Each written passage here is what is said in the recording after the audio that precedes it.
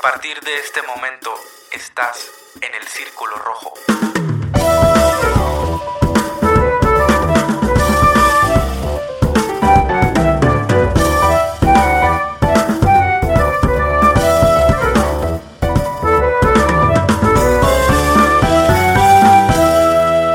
Muy buenos días, muy buenas tardes, muy buenas noches. Feliz Día del Padre. Espero que el fin de semana pasado la hayan pasado bomba. Padre de la madre, güey. Así es, señoras y señores, no están imaginando cosas. Con el gran peligro que corrió este programa, ahora sí que estuvimos a nada, así como Julio César Chávez contra Meldrick Taylor, que estaba a nada ya de perder la pelea. O como Julio César Chávez Jr. a nada de ganar el Canelo, ¿no? Bien cerca. Pues así estaba tambaleándose el invicto del Círculo Rojo de semanas ininterrumpidas. Pero como buen derechazo de Julio César Chávez en el 12º round a Taylor, así reaparece de forma milagrosa el creador, padrino y titular de este programa, Sergio Yalot, allá la Mariscal. Yalot, pues muchos thank yous por rescatar este programa. No, al contrario, una disculpa con nuestros querido auditorio. Pues ya escucharon, no hay mucho con qué trabajar, pero no, y sobre todo con mis compañeros, tanto Jesús como Sergio Quiñones, que han sacado la casta y que han hecho hasta lo imposible. Omar, toda la gente que ha colaborado, Fernando, que ha colaborado pues ante mis ausencias. Y pues nada más, ¿no? Decirle al público que no es una irresponsabilidad, que sí, que siempre lo hemos hecho con mucha ganas de que esto salga bien. Lamentablemente pues no, la salud no nos lo ha permitido. Pero fuera de eso pues estamos muy contentos de poder aquí charlar un rato con ustedes. No se emocionen, es por cuestión emergente nada más, pero pues aquí estamos. Así que, Gato, tu compadre está de regreso para que no llores. Aquí está, ya vas a poderlo escuchar un ratito por lo menos, Gato. Y gratis. Bueno, como se podrán dar cuenta cuando le dieron clic a este podcast, así es, vamos a ser los primeros en toda la historia de los podcasts en hablar de Quentin Tarantino, alguien que... No creo. Un director de esta última generación, porque creo que ya ni es de última generación Tarantino, nosotros estamos muy viejos ya, esa es de nuestra última generación. Sí, Tarantino quizás sea el director más popular de su generación. Yo creo que va a valer la pena hablar de sus películas y sobre todo de su estilo y las influencias que tiene él como cineasta. Por ser un programa sui generis, vamos a saltarnos todas las secciones habituales del Círculo Rojo. O sea, la paja, pues, lo de ornato, lo del quiñón. Como ya lo he dicho antes, pues vamos a saltar todo lo de Añones. Saludos, Añones, te esperamos la próxima semana. Para comenzar esto, pues vámonos directamente con Quentin Tarantino. ¿Qué nos puedes platicar ya lo de Tarantino? ¿Qué se te viene a la mente cuando alguien llega todo emocionado? Y habla de Tarantino. De un gran robo. Me imagino una persona así que le encanta lo ajeno, güey. La Winona Ryder del cine, güey. Pero ya ves que Winona Ryder lo hace en la vida real, es una cleptómana. Pues este vato es un cleptómano, güey. Así como Tony Weeks, güey. Que robó, güey, a Kovalev, güey. Por segunda ocasión le robaron a Kovalev, güey. En fin. Quentin Tarantino, tú lo decías hace unos momentos, es una persona que es una enciclopedia viviente del cine. Todo mundo quien lo conoce y habla de él sabe que estamos junto con Martin Scorsese, yo creo, hablando de computadoras, ¿no? O sea, gente que todo sabe, que todo ve, o sea, desde lo más chafa, que no está en su radar, y películas de todo el mundo. Entonces, yo lo he criticado, yo que no, pero ha sido criticado mucho en el círculo de la cinematografía por refritearse algunas cosas, ¿no? Es más, hasta en Entourage hacen la broma de que, ese nuevo director coreano de que Tarantino le va a robar ideas. Y realmente no es robar, es inspiración. Lo hemos dicho muchos, es difícil inventar algo en este mundo. Entonces lo que tú puedes hacer es al menos darle la perspectiva más personal, pues más auténtica, y lo ha hecho. Entonces tiene un sello muy muy característico. Quentin Tarantino, a pesar de que no es mi director favorito, sí lo pongo, como dices tú, en no solo un director famoso, sino un director influyente en la historia del cine. Creo que es la mejor palabra que puedes y por ende también hemos sido pues duros con él, ¿no? Tú decías, es una frase tuya, te la voy a robar, la menciono con el derecho de autor debido. ¿Qué cineasta tú dices, voy a ver una película de este autor, ¿no? Y en estos tiempos, no, dices de los Avengers, dices de, vamos a ver Mujer Maravilla, pero nunca dices del director. Y cuando tú dices, voy a ver una película de Martin Scorsese, te preparas y vas a ver Martin Scorsese.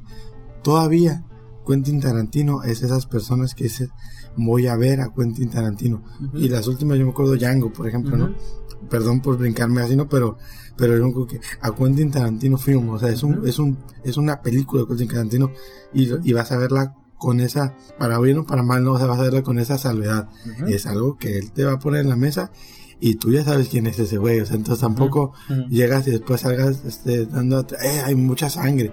Güey, pues, o sea, dicen fuck muchas veces. Pues sabías, pues es Quentin Tarantino, no mames, ¿no? Entonces, creo que por ahí va lo que yo así medianamente pudiera esbozar como un resumen muy, muy general de Quentin. Sí, para eso es este podcast, para aquellos despistados que todavía les suene ese apellido medio italiano así, pues tiene descendencia italiana por parte de su abuelo o bisabuelo, vivió en Italia.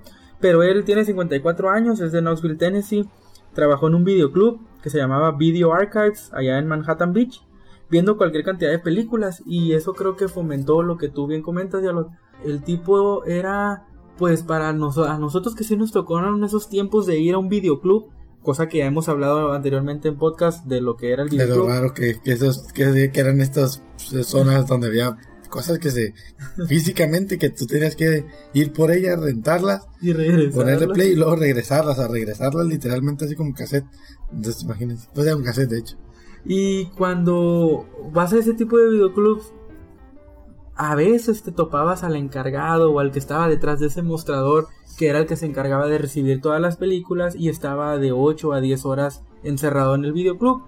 Entonces, pues básicamente tenían películas de fondo en lo que llegaban los clientes. Y a Quentin Tarantino empezó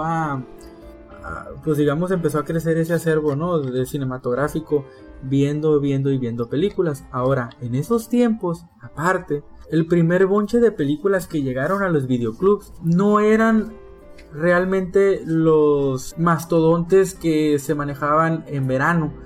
Lo que pasaba con los videoclubs de aquellos entonces, únicamente llegaban, o la mayoría de las películas que le llegaban eran de las películas serie B, clase B, y eran realmente pocas las que llegaban como con ese estandarte de estreno o con ese... ¿Por qué? Porque no estaba tan comercializado todavía el videoclub. Hasta que ya pasaban demasiados años de haberse estrenado en la pantalla grande, llegaban al videoclub. ¿A qué voy con esto? Que Tarantino empezó a alimentarse de películas de Kung Fu coreanas de los 70s y películas de Blaxploitation que eran muy raros que llegaran a la pantalla grande. Las películas de Blaxploitation es cuando regularmente actores afroamericanos con armas, drogas y su slack, por ponerlo así, protagonizaban una película. Ya sabemos cuáles son los problemas raciales que tiene pues muchos países en el mundo, uno de ellos es Estados Unidos. Entonces, como las personas de color batallaban mucho para meterse en esas producciones grandes de Hollywood, decidieron hacer este tipo de películas Blaxploitation, donde ellos protagonizaban sus propias historias. Entonces, Tarantino vio esas películas, vio Kung Fu, vio las películas del oeste, y todo eso fue fomentando ese amor y ese conocimiento, y se empezó él a aprender de memoria nombres de actores que en esa época no eran tan famosos en el mundo hollywoodense. Esto lo hizo muy popular, ¿no? Como le dio un aura de que todos pueden ser directores, porque Tarantino nunca fue a una escuela de cine y no nada más no fue, sino que todavía es capaz de darle clases a maestros de cine, pues. Y es un tipo que creció viendo muchas películas en un videoclub, y eso, pues imagínate, fue una pequeña o una gran victoria para los que no estudiaron, ¿no? Y eso, a su vez, hizo que florecieran otro tipo de directores que dijeron, yo también puedo hacer esto. Richard Linklater, Paul Thomas Anderson, que para mí es el mejor de todos, de esa generación, y Robert Rodríguez, ¿no? Que también ha participado en películas con Quentin Tarantino, ya sea escribiendo, componiendo o actuando. O sea, es la mancuerna Tarantino-Robert Rodríguez. Al rato vamos a hablar de esos de esas participaciones. Es soltero, no tiene hijos y hay una... También está bien feo, güey. Sí, está bien raro, está muy extraño Tarantino. Hasta el momento, oficialmente sabemos que por ahí tiene una película que la filmó y supuestamente se quemó el rollo original y nada más quedaron 40 minutos y que por ahí está perdido. Oficialmente Tarantino tiene 8 películas, él como director, obviamente. Y vamos a hablar de las 8 películas hoy. Él quiere retirarse a los 60 años. Repetimos, él tiene 54 años, así que el final está cerca. Impresionado con el IMSS, ¿no? Que todo quiera, que con la ley de 74, la madre. No mames. Y bueno, va en su 8ª película. Él dice que a los 60 se quiere retirar y aparte se quiere retirar con 10 películas, ¿no? En su haber. Esa es la intención que tiene. Ya les comentamos, inspirado en películas Kung Fu, Spaghetti Westerns. Los Spaghetti Westerns son películas del oeste, pero con gente europea, gente particularmente italiana, que metieron otro estilo y otras formas de hacer el famoso género de los vaqueros filmado por los americanos. Pues por eso Hollywood le puso ese distintivo de Spaghetti Western, ¿no? De Spaghetti de lo italiano. Y eso fue lo que más le gustó a Tarantino de ese género. Otra cosa que igual uno no toma en cuenta es que Tarantino es muy responsable al momento de filmar. ¿A qué me refiero con responsable? Pues sabemos que cuando un productor pone su lana, por si no saben, pues las películas no nada más se hacen de que, pues mañana nos juntamos, tráete unas cámaras, tráete unos actores y acción, y pues no es así de fácil. Hay que hacer todo un proceso de planeación y esa planeación la lleva a cabo sobre todo el productor ejecutivo de una película. ¿Cuál es la diferencia entre un productor y un productor ejecutivo? El productor pone el dinero y el productor ejecutivo dispone y organiza la lana que el mismo productor pone. Y también da ideas. Da ideas de creativas. Cómo, y de cómo se va a ir desarrollando. Entonces, al momento de que Tarantino se responsabiliza de ese dinero que no es de él, dice, yo te puedo tener filmada esta película en 60 días y estas son las locaciones que voy a ocupar. Ocupo que me rentes esta cuadra de tal calle a tal calle. Entonces, pues para eso hay que pagarle al municipio, hay que pedir un permiso de rodaje, hay que pedirle a la gente que no pase por ahí porque están filmando una película. Y eso como cuesta. En la Ciudad de México, güey, que no dejaron acá. Ajá. Y en Japón también a Iñárritu cuando quiso hacer una escena batallaron mucho. De hecho los querían meter a la cárcel porque los son mexicanos, güey, no salen a robar, güey. Es que no tenían una forma narcotraficantes, güey, nada más.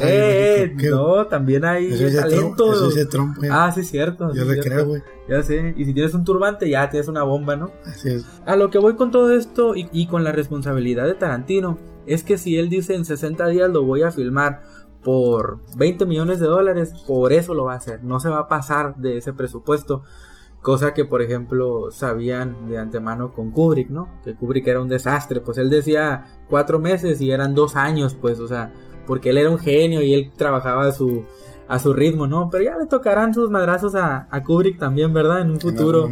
Sí, en algún momento le tocará. Así que más o menos esto es un barrido de lo que es Tarantino como director. La gente que ha trabajado con él dice que, como ya lo comentó Yalot, que es una persona que sabe mucho de cine y no tanto en emplear cámaras o movimientos de las mismas, sino el conocimiento que tiene de películas. Lo ha visto todo y como lo ha visto todo puede poner ejemplos de cualquier índole a un actor. Y es muy enérgico, muy juguetón, digamos, dentro del set, pero también es conocido como muy celoso con sus guiones, ¿no? Así que ya para empezar con todo este rollo, vámonos ya a 1992, su ópera prima, entre comillas, Perros de Reserva.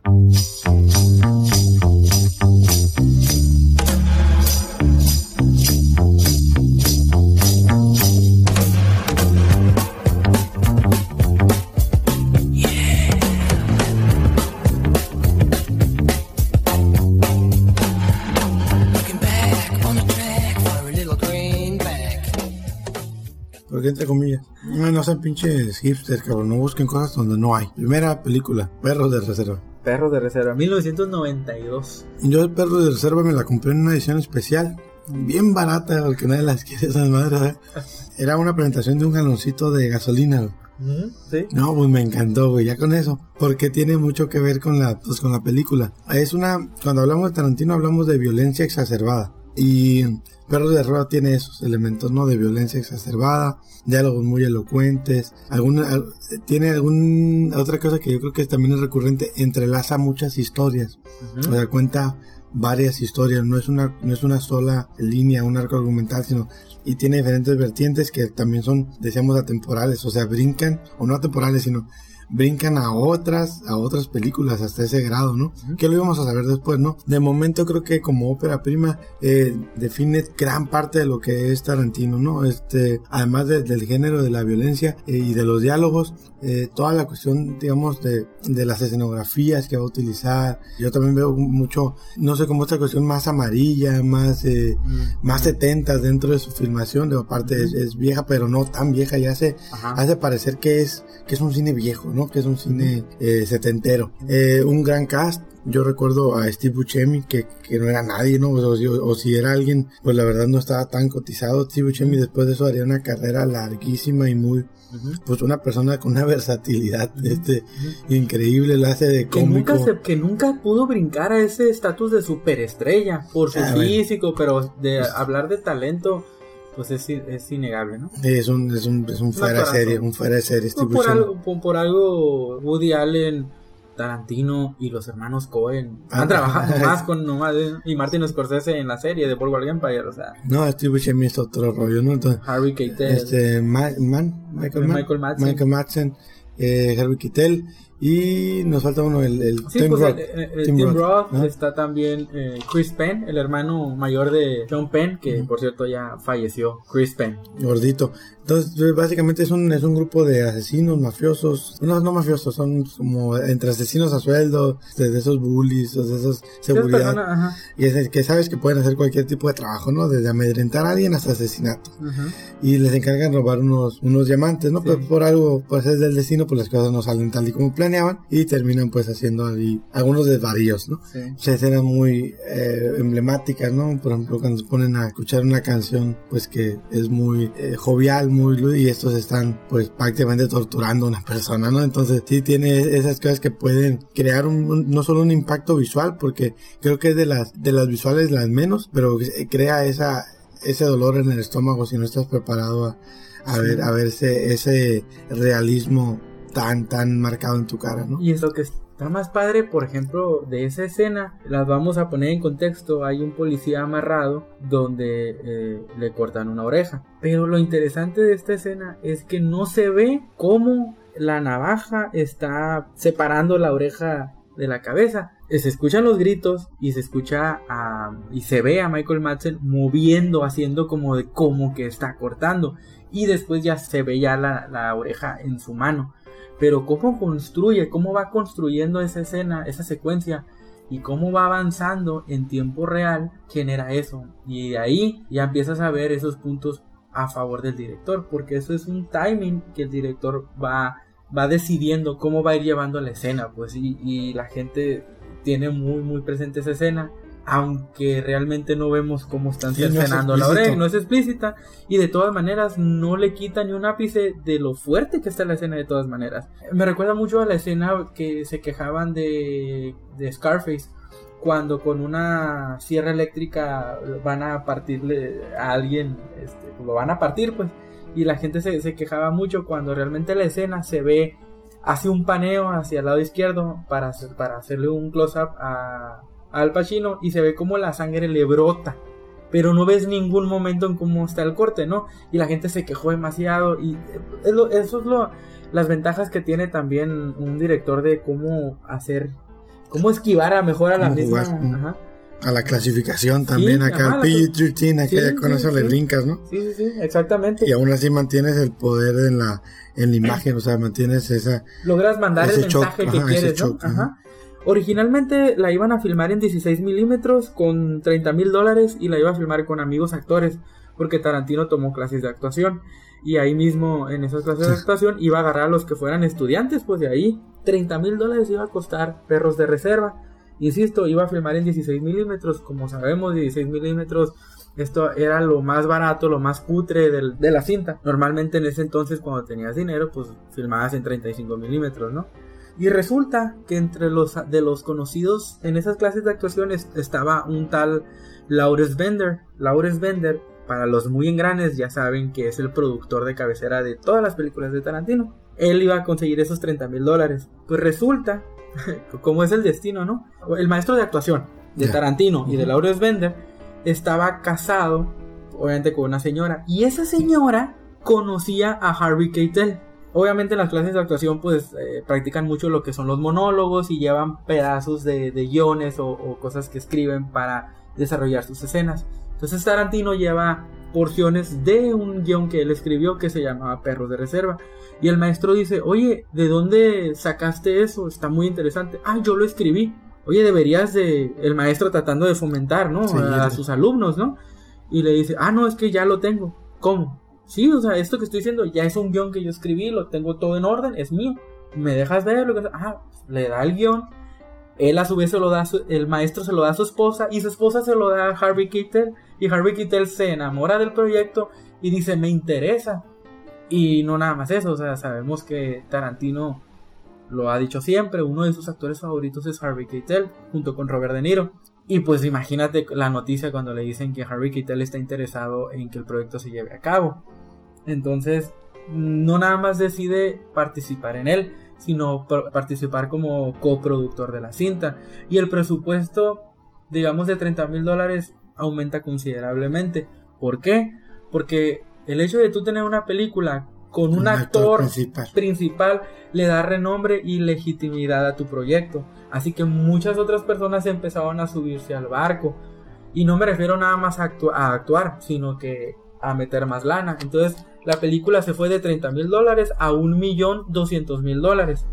Y con ese $1,200,000 y con la figura de Harvey Keitel como coproductor, aunado a un guión que en ese momento la gente no estaba, los mismos actores no estaban listos para un tipo de película y de guión así, con ese estilo tan característico de Tarantino.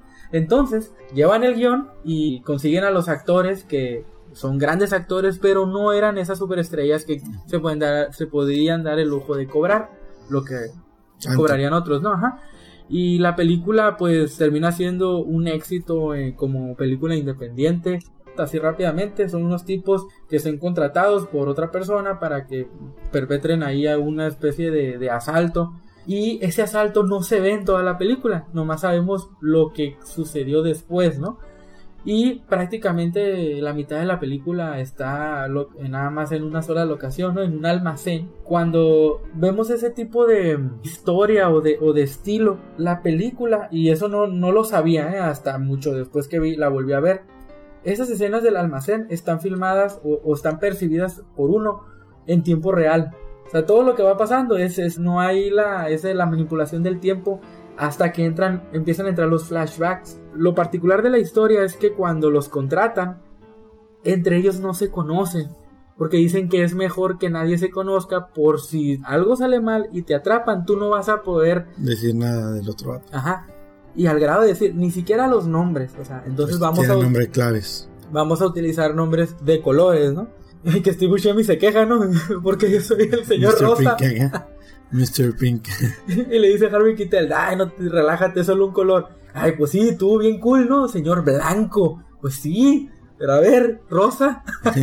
Hasta esos diálogos son Sí, y la película empieza con un golpetazo, ¿no? Una escena en 360 poniéndonos las caras de todos los que van involucrados en la película, hablando del significado de la letra de la canción Like a Virgin de Madonna. Y todo el mundo empieza a hablar, a decir majaderías, y todo el mundo hablando bien rápido, haciendo referencias a la cultura pop del momento, y te quedas, órale, esto está muy cura, ¿no? Esto no lo había visto, ¿no?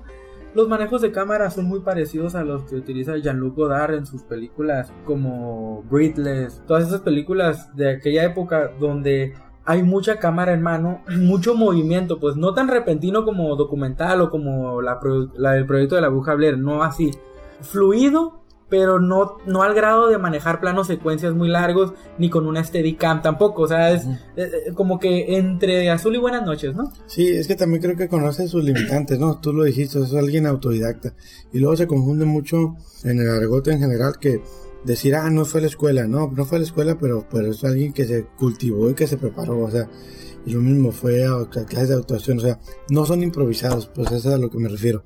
Y en ese sentido yo creo que también, pues ahí encontraste una gran debilidad de Tarantino, y es el manejo de cámara. No es, o sea, yo no puedo hablar de fotografía en algo que, pues que tiene calidad buena, o sea, y ya, o sea, no vas a ver a Tarantino por el plano de secuencia, no vas a ver a Tarantino por la cuestión técnica, no vas a ver a Tarantino por la historia que te va a contar y cómo la va a contar. O sea, los diálogos de Tarantino, los guiones de Tarantino, esa es la cuestión de pulcritud, o sea, no como tal la filmación. O sea, la filmación creo que es mediana, pues no, y como tú dices, le ayuda mucho el que pueda referenciar a, quiero que se vea así, quiero que digas tal, pero sí, yo creo que la cuestión técnica no es su gran acierto, ¿no? Ahí dice el clavo, porque en algunas de las entrevistas él dice que él se considera un escritor.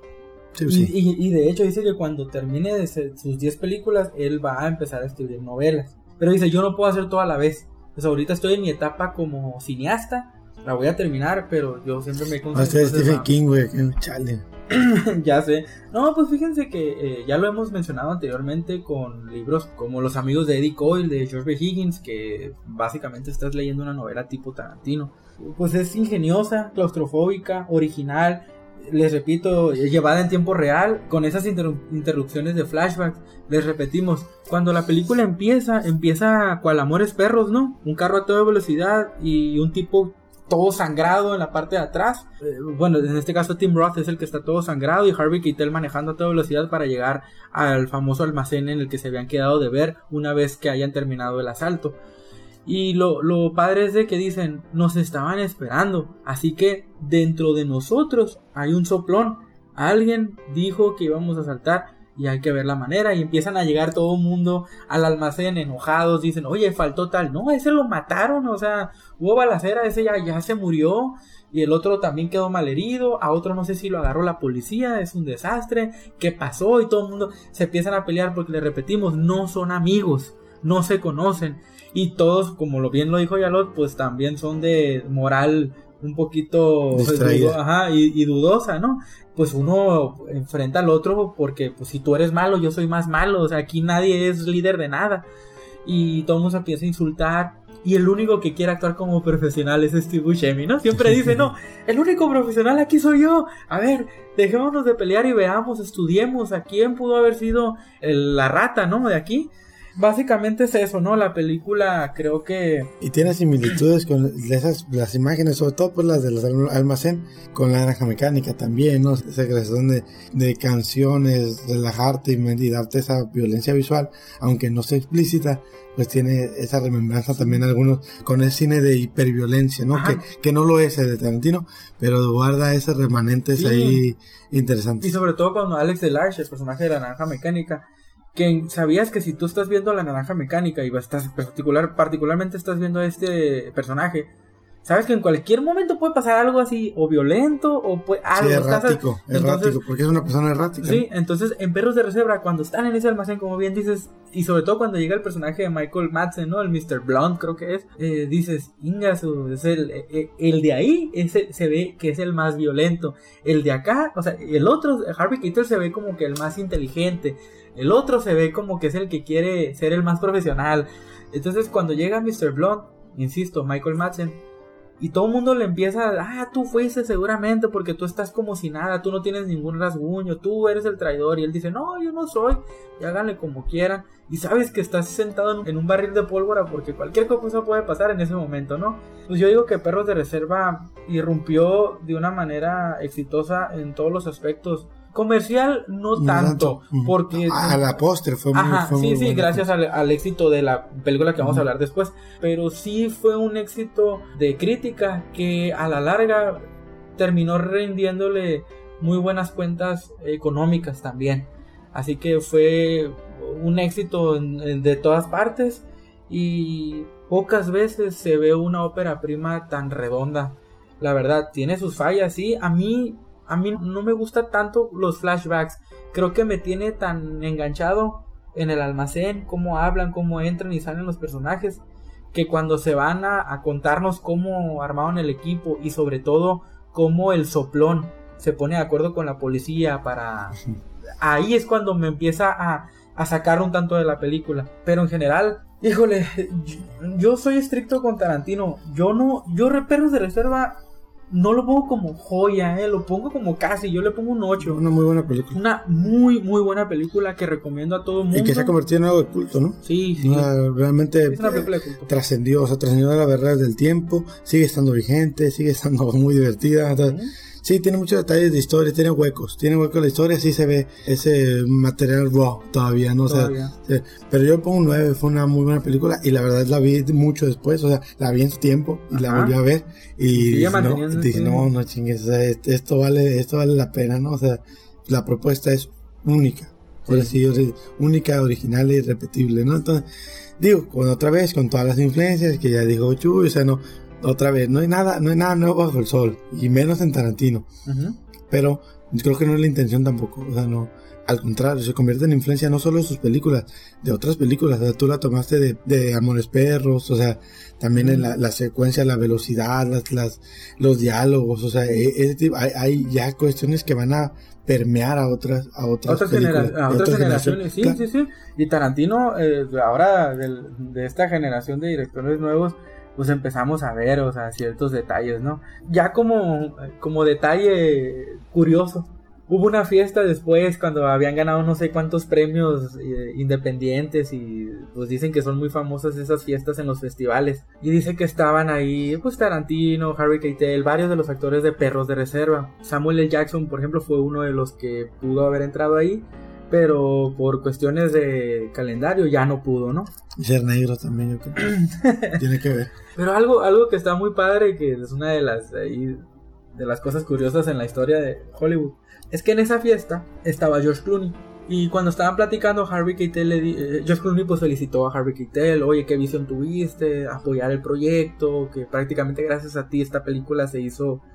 Y Harvey Keitel nunca se ha dado el crédito, ¿no? Siempre ha dicho, no, ¿quién la escribió? ¿Quién la dirigió? Entonces él es el de la película. No, pero tú sabes que George Clooney estaba haciendo de ese lado, ¿no? Diciéndole que muy bien. Y le dijo, sí, pues muchas gracias, ¿no? O sea, la hizo Tarantino.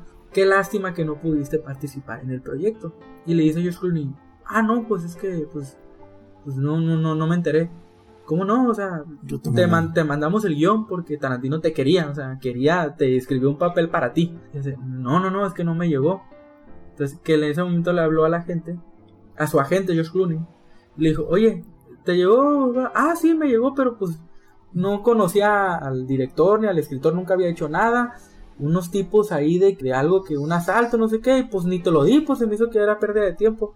Ok, estás despedido. En ese mismo momento lo despidió. Así que esa es una de las anécdotas de George Clooney, que en ese mismo momento, en esa misma fiesta, despidió a su agente, que a la postre parece que sí le funcionó, porque después del 93-94, poco a poco George Clooney empezó a aparecer primero en Emergency Room, ¿no? En ER, y luego ya saltó a Batman. Lo dejamos entonces por la paz, Perros de Reserva. Una buena noticia es que está en Netflix. La mayoría de las películas de las que vamos a hablar están en Netflix, así que ahí la pueden ver en la comunidad de su hogar. Y bueno, vámonos a 1994, Pulp Fiction.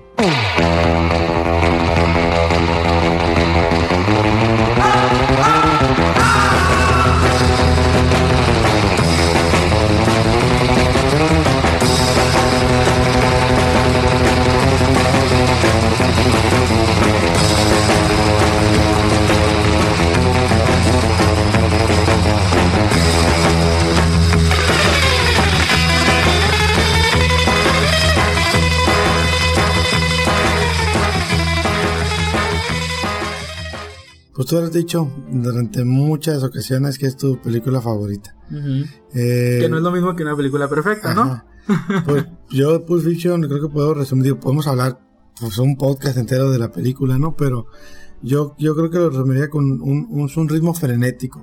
Un ritmo frenético que baja después de un rato tiene esos vaivenes, pero pero ese frenesí te lleva a tope, ¿no? Y ya cuando te vuelves a sentar, te vuelve a cambiar el ritmo. Es una velocidad atípica, ¿no? Con unos sobresaltos muy importantes, que genera personajes icónicos que se van a quedar en la historia del cine. Vincent Vega, Jules Winfield, Jules, Bush, Mr. Wolf, son, vaya, Bonnie, la tentación de Bonnie. La tentación de Bonnie. Todo esto es es eso, una hecatombe, todo revuelto, una licuadora, y te lo pone en personas en situaciones al límite, y ves como las diferentes capas, ¿no? Y hasta dónde llega lo que dice, que alguien que sea profesional, o sea, hasta dónde llega el profesionalismo de matones, hasta dónde llega el profesionalismo de narcotraficantes, hasta dónde llega el profesionalismo de gente que desaparece cuerpos, o sea, y te va poniendo diferentes capas y como cada uno tiene su nivel, o sea, cada uno está en diferentes, puede manejar distintas cosas en su vida, ¿no? Y eso a mí se me hizo muy interesante, que te pusiera no a todos como todopoderosos, sino a todos con sus limitantes, como seres ¿Cómo humanos. le va a Marcellus Wallace? Al jefe de jefes. Se lo trozan, entonces. Y es un vato que es capo de una mafia, ¿no? Y finalmente. Imponente, ¿no? Sí, pinche cabrón de 2 metros, ¿no? ¿Cómo se llama este vato? El de Bing Rames. Y otra vez, las condiciones ahí fortuitas lo hacen quedar en una postura no tan bien parado, y pues terminan fregándoselo, ¿no? Entonces, yo creo que es eso, o sea, rescato mucho el ritmo frenético, el entrelazo de historias, los diálogos tarantinescos, que ahora sí podemos hablar ya de diálogos tarantinescos por el preámbulo de Perros de Reserva, y personajes emblemáticos que tienen un universo propio, y él lo ha desarrollado también, ¿no? O sea, en novelas, en cuentos, en otras películas, o sea, seguro hasta en diálogos de café.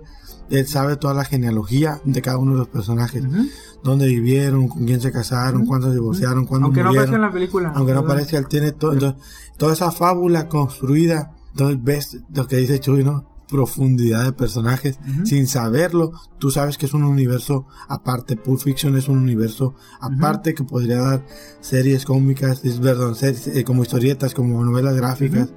Y yo creo que por ahí podría empezar, ¿no? Digo, ¿sí? Si por ahí tomas mi idea, cabrón, dame regalías, 1 milloncito, no seas ojete.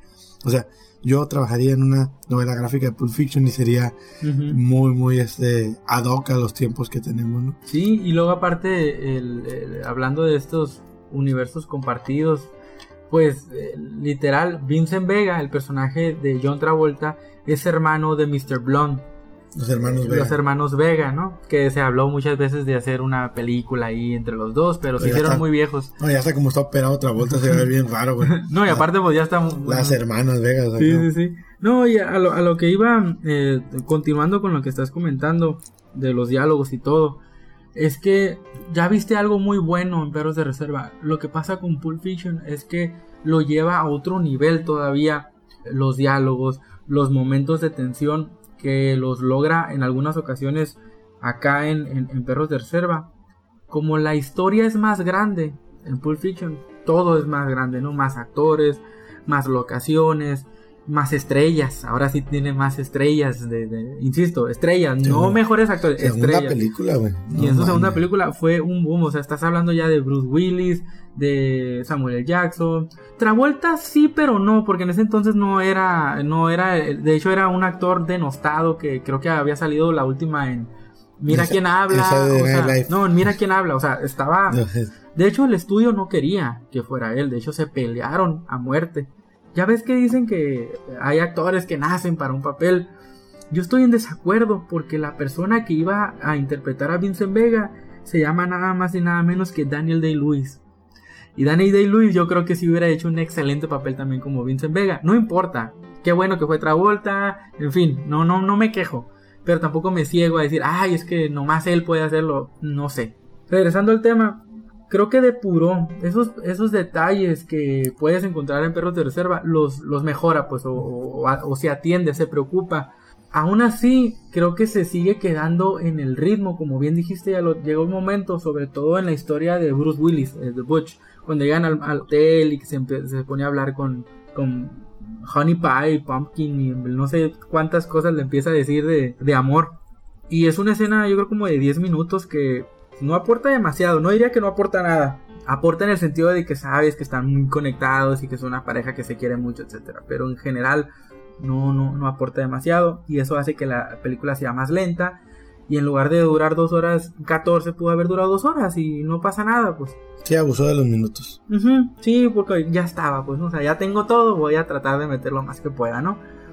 La historia en general es una de las cosas que yo me peleo, entre comillas, con Pulp Fiction. Es que son varias historias, pero en general no hay una historia real. Y cuando de alguna manera a veces... Son más sketches. Sí, ajá, y de repente como que se medio sacan de onda de que es que Pulp Fiction no tiene historia. ¿Cómo que no? Pues no, o sea, tiene pequeñas historias. Otra cosa, que esto ya me di cuenta al verla, pues insisto, pues es mi película favorita. Es la película que más he visto en mi vida, porque la disfruto mucho esta película. Pero he notado en las últimas veces que el universo que bien mencionas es tan particular, es tan de Tarantino, que le sobra lo Tarantino en los diálogos.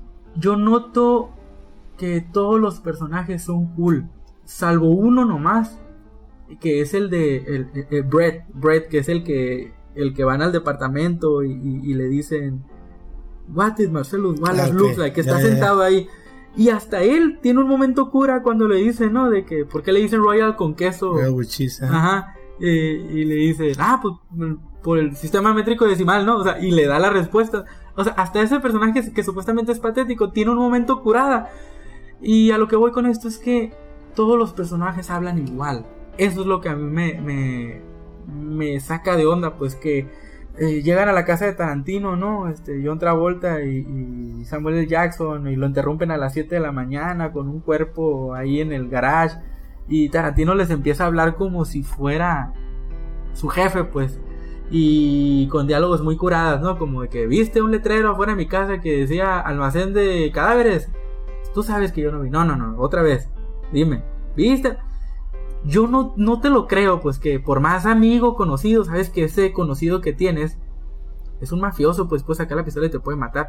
Y con unos tamaños él habla. Se me hace demasiado cool para la escena en particular.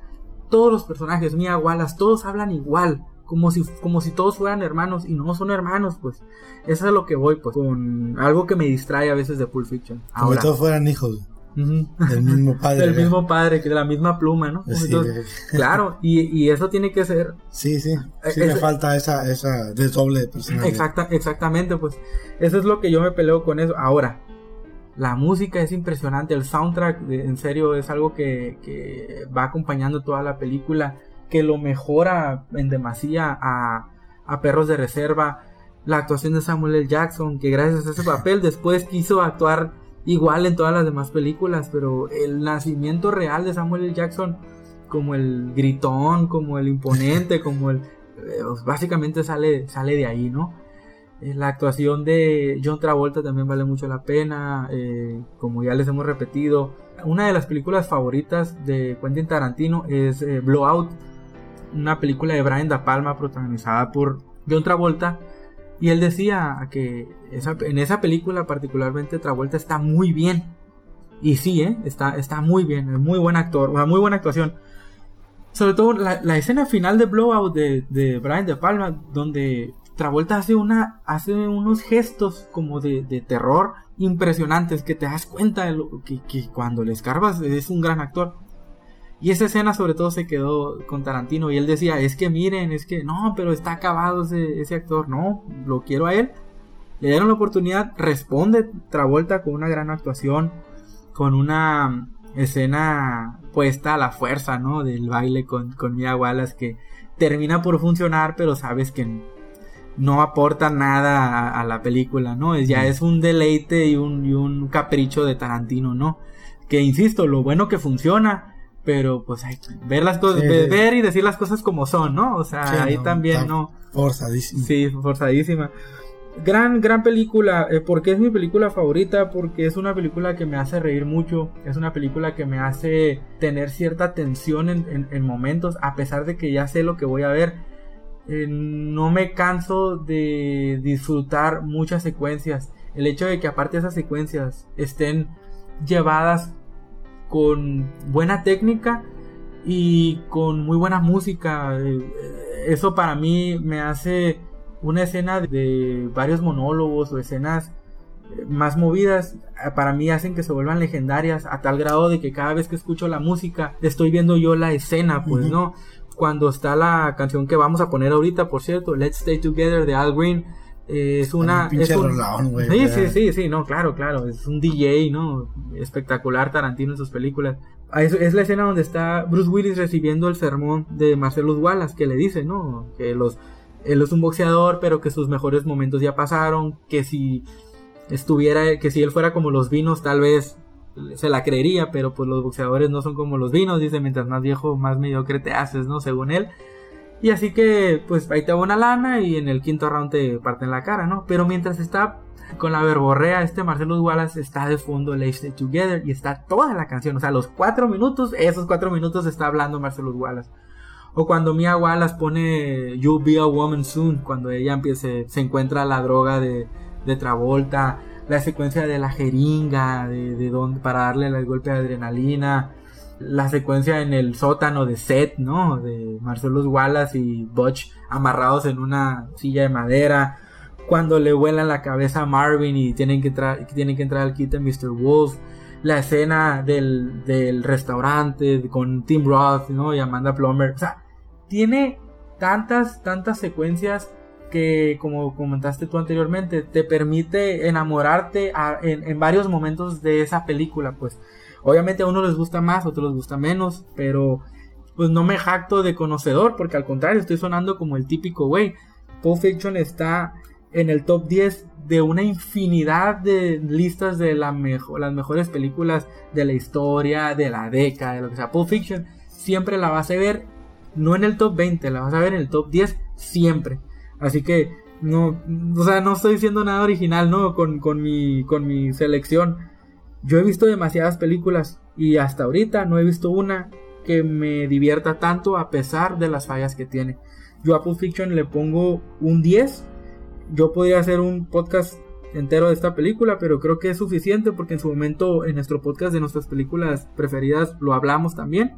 Así que dejaremos a Pulp Fiction por la paz, una película que está en Netflix, que contiene un gran soundtrack, grandes actuaciones, un guión que tuve la oportunidad de leer también, que es perfecto, pero funciona todavía más en pantalla, que no siempre se logra llevar a cabo lo que está en el guión, en la pantalla. No nada más lo logra, sino que hasta lo mejora realmente. Yo le pondría un 9.5 a Pulp Fiction. Es una gran película, pero a mí yo sí vi los detalles desde la primera mano. No le di esa concesión inmediatamente y por tanto sí fui más duro con ella en primera ocasión. Ahora, viéndolo a distancia, pues cambia, ¿no? Cambia mucho y Pulp Fiction va a seguir siendo un referente en este arte. Entonces, si le ponemos 10 ahorita no habría ningún problema, ¿no? Pero tiene muchos detalles que son visibles y que si ustedes no que lo vean con ojo clínico, pero si se sientan, a lo mejor lo alcanzan a percibir, ¿no? O sea, porque son muy visibles. O sea, tampoco los esconde. Creo que a Tarantino le vale madre. O sea, le vale madre lo que opines de él. O sea, él te lo presenta y pues la escena del baile, con eso. Es su arte y la verdad no creo que le interese mucho lo que la gente piense. O sea, le interesa que llegue. O sea, y van a ver, van a ver en las demás entregas como pues el público pues no creo que sea su fuerte. O sea, no vive él para complacer a su público, no, él vive para complacerse, ¿no? Y si de paso complace al público, pues ya toda madre, ¿no? Entonces eso es lo que a mí no me gustó, que hay errores visibles y no hay una línea argumental, y a mí no me gustan las películas sin historia, y Pulp Fiction no tiene una historia lineal, ¿no? Tiene algunas historias están conectadas por el maletín, pero no, o sea, sí, no es tan fuerte como para poder llevar un hilo conductor. Si tú calificaras la historia de Vincent Vega, sí, esa es la historia, pero es una de 4 o de 3, dependiendo de cómo la veas, y en las 4 no hay una conexión. Sí hay conexión de personajes, pero no hay una historia así realmente, ¿no? Entonces sí todo y eso. Ganó Palma de Oro en Cannes en el 94. Señal de que... Es que soy innovadora pues, en todos sentidos. Sí, acá en Estados Unidos, en Hollywood, estaba Forrest Gump. Forrest Gump arrasó, no le dejó nada más que el Oscar a Mejor Guión Original.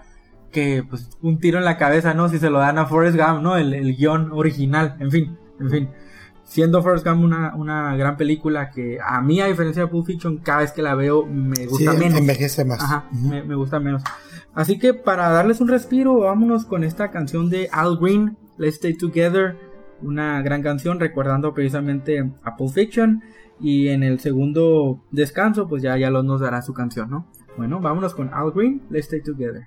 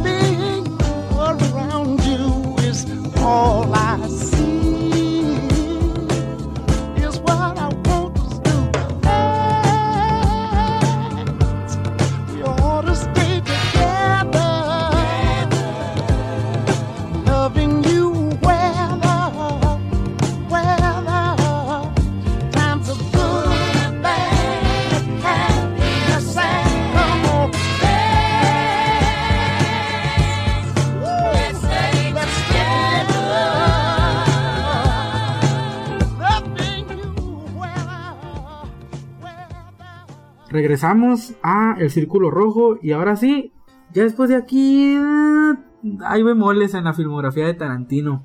Por eso siempre, al menos tú, no, yo creo que Añones también, los tres siempre nos hemos manejado muy cautos al hablar de Tarantino, no nos desbordamos, ¿no? A pesar de que, por ejemplo, pues, insisto, mi película favorita de toda la vida es de Tarantino. Vámonos a Jackie Brown, 1997.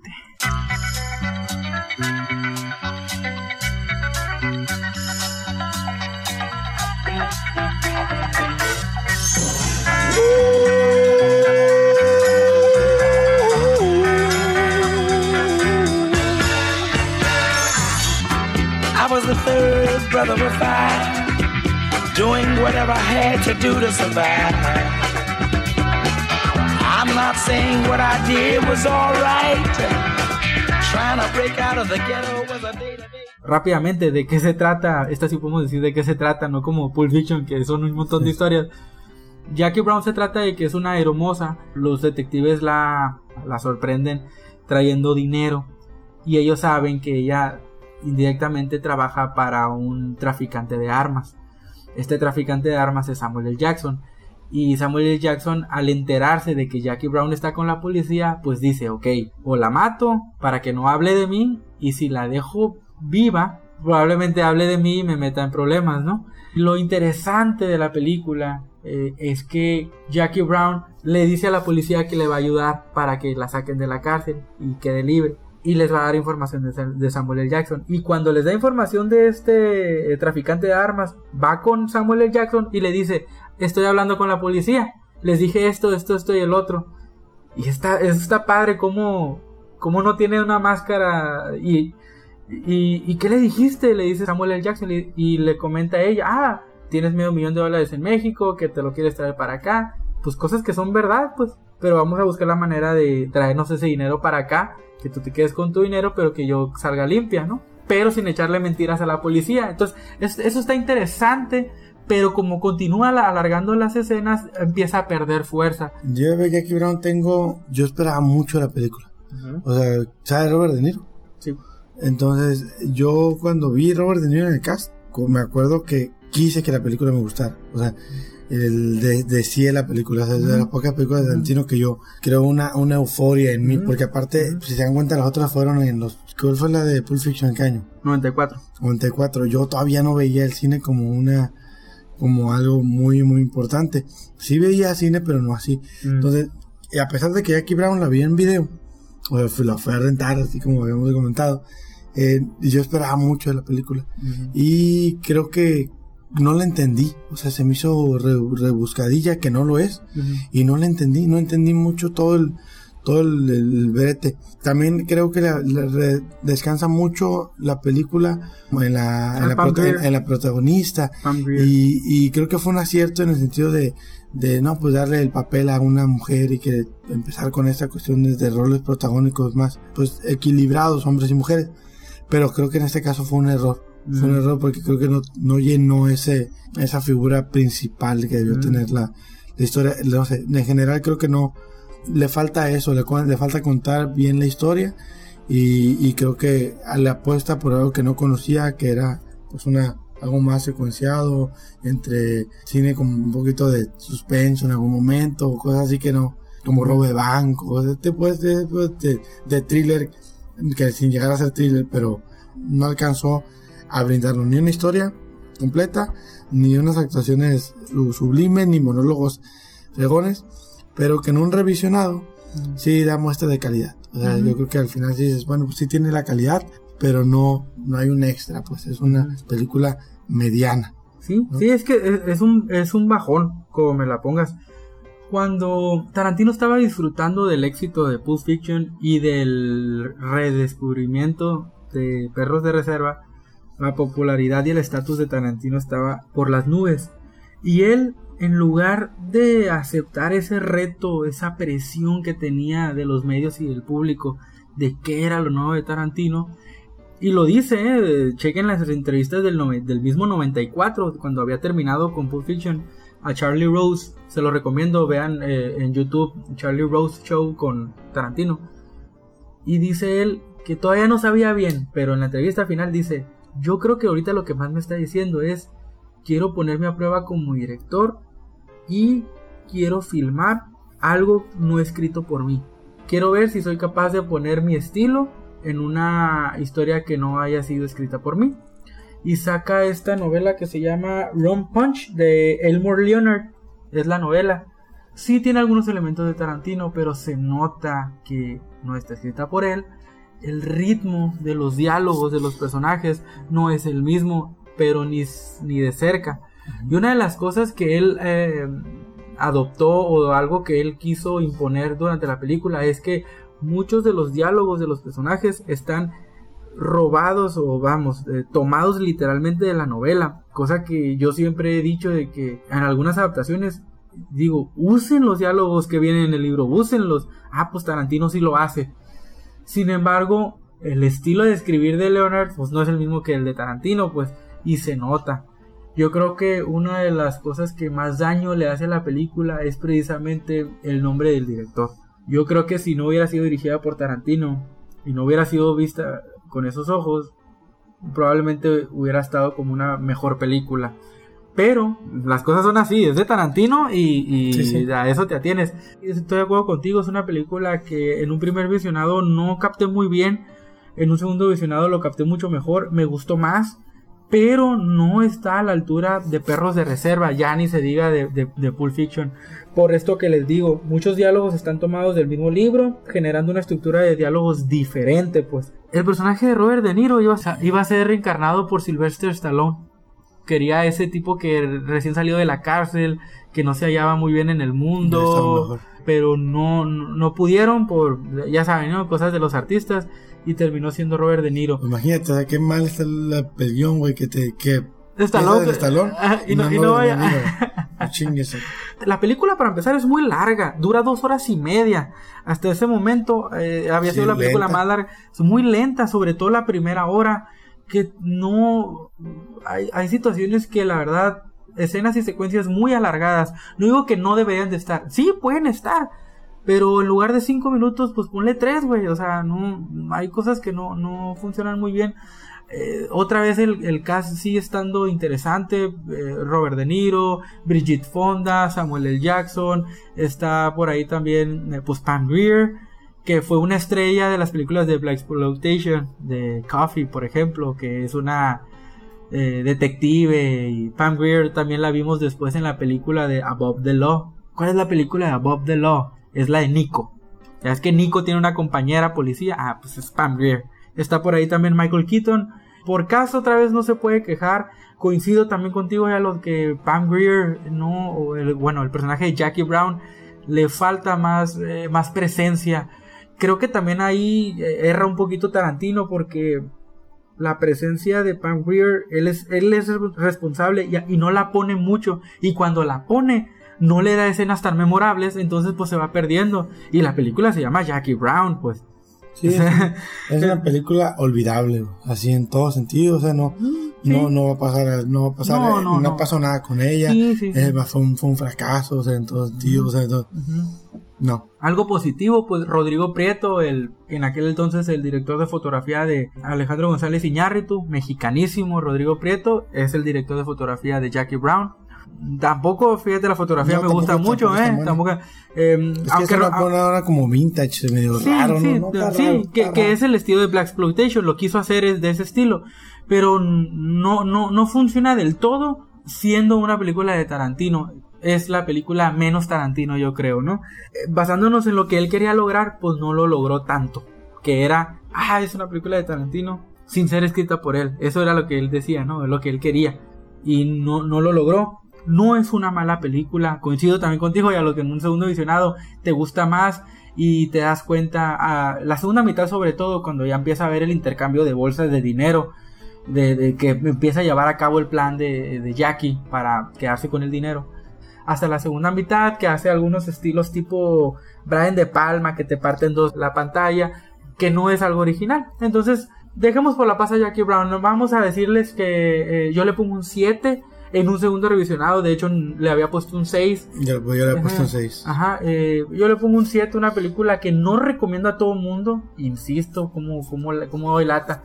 Para mí de 7.5 para arriba es una película que puedo recomendar a todos. Esta película no, le pongo un 7, 6.5 por ahí anda. Una película buena hasta ahí.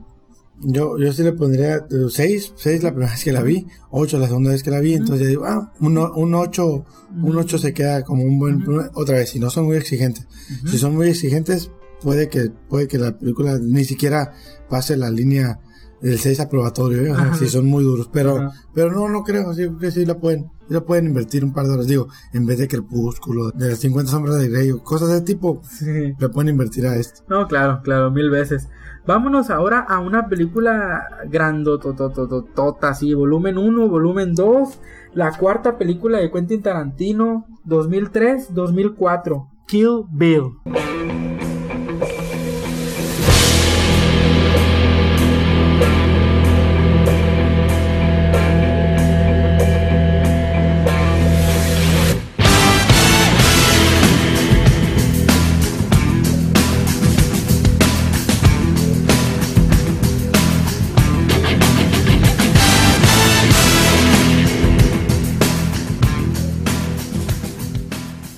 creó Kill Bill una efervescencia de lo que es el estar esperando. O sea, yo creo que no había quedado tanta expectativa en una saga desde Star Wars, no sé por qué. La historia pues parte de algo muy sencillo, muy humano, que es la venganza, ¿no? Un cast completamente atípico. Traerse, bueno, a Uma Thurman todavía, pero a David Carradine, güey, sacado de Kung Fu, güey, la leyenda continúa, güey, bueno, de Kung Fu, güey. ¿Se acuerdan cuando la secuencia en el 32 o en el canal 5 en el que el vato, o sea, era un monje Shaolin, güey? Así es. Que se había quemado acá, güey, con brasas ardientes sus pequeños saltamontes y que de hecho no iba a ser él, iba a ser Bruce Lee, ¿no? Pero bueno, estaba bien chingona la historia de Kung Fu. Entonces, traerse a David Carradine para una película de esta magnitud, créanme que para mí levantó muchas cejas y causó muchas dudas. Daryl Hannah. Ah, Daryl Hannah, sí, ¿cómo no? Sí, es Daryl Hannah, ¿no? Sí, Daryl Hannah, ajá. Muy, muy buena actriz. Vaya, pero es otra vez. Tienes que entrar a Kill Bill con mucha cautela. Ajá. Porque es una exageración de la psique de Tarantino y es una especie de un homenaje al cine Kung Fu, ¿no? Uh-huh. Es un homenaje al cine pues de bajo presupuesto con todos los elementos hollywoodenses, ¿no? Y en ese sentido creo que es un experimento bueno, pero un experimento desde mi punto de vista fallido, un experimento que no tuvo en la crítica, no tuvo ese impacto que él hubiera querido, ¿no? Sí se quedó como algo icónico de la cultura pop, sí, pero no algo como icónico del cine. Entonces, sí, fue un capricho creo que lo hizo demasiado exagerado. Uh-huh. Llevó su capricho a los límites de lo que podía ser presentado, ¿no? Para mí Kill Bill representa a Tarantino en su máxima expresión, para bien o para mal. Creo que el salto de calidad que da Tarantino con Pulp Fiction, llevando a los diálogos a otro nivel, con su referencia que era muy buena, que era Perros de Reserva, aquí todavía lo lleva más arriba y ya no. O sea, ya es como un vaso que pues cuando se llena y ¿qué pasa después? Empieza pues a desbordar. Eso es lo que pasa con Tarantino. Creo que fue un acierto separar la película. Yo no he visto, porque hay una versión ya que se llama Kill Bill, The Whole Bloody Affair, ¿no? O sea, las dos películas unidas, que ya lo habían hecho con El Padrino, pero bueno, en fin. Creo que funciona más haberlas separado. A mí la primera película me divierte mucho, pero casi no hay diálogos, todo está muy caricaturizado, el sinsentido reina. No, hasta donde tengo entendido, no puede subir un arma cortopunzante en un avión y viaja con su sable de Gattori Hanzo, ¿no? O sea, claro que son concesiones que uno tiene que hacer, de las que también ya hemos hablado, ¿no? Pues, ey, tranquilo, güey, es Kill Bill, o sea, relájate, o sea, claro que puede, si una persona sobrevivió a tantos balazos, ni modo que no pueda subir un sable, ¿no? Por un avión. Pero si aceptas todo ese mundo en el cual Tarantino te quiere llevar, vas a disfrutar mucho esa película.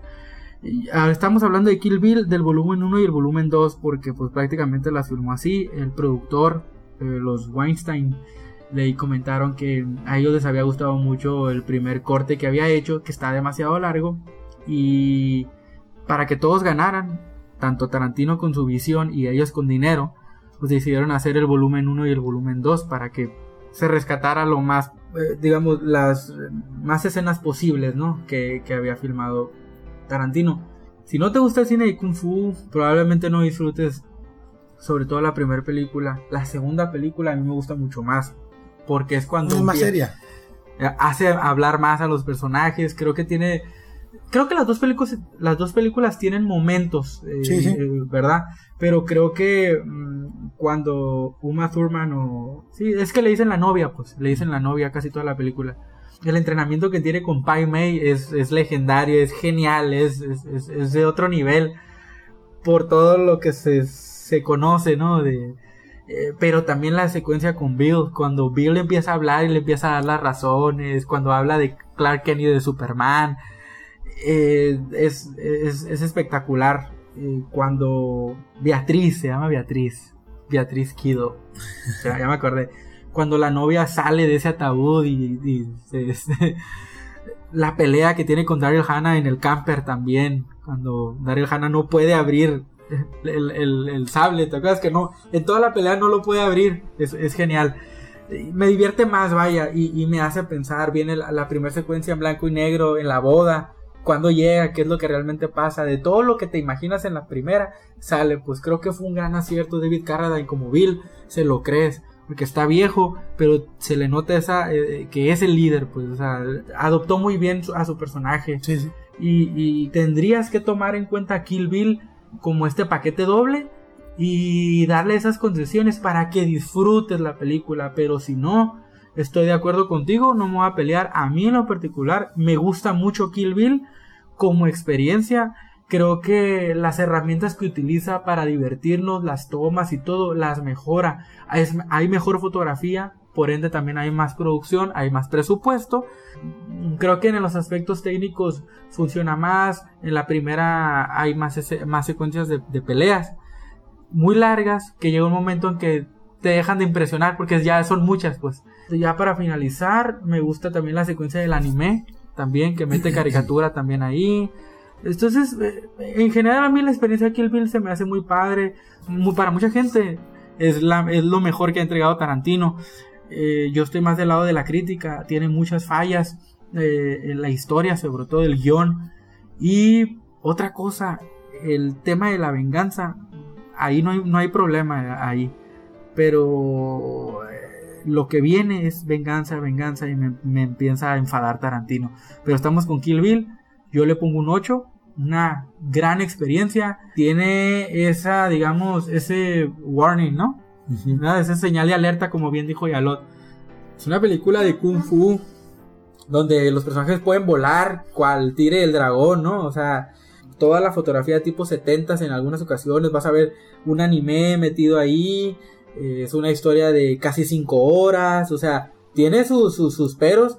Pero yo en lo general disfruté mucho Kill Bill, yo le pongo un 8. Sí, pero digo, el tigre del dragón pues es poético, ¿no? En toda su ¿sí?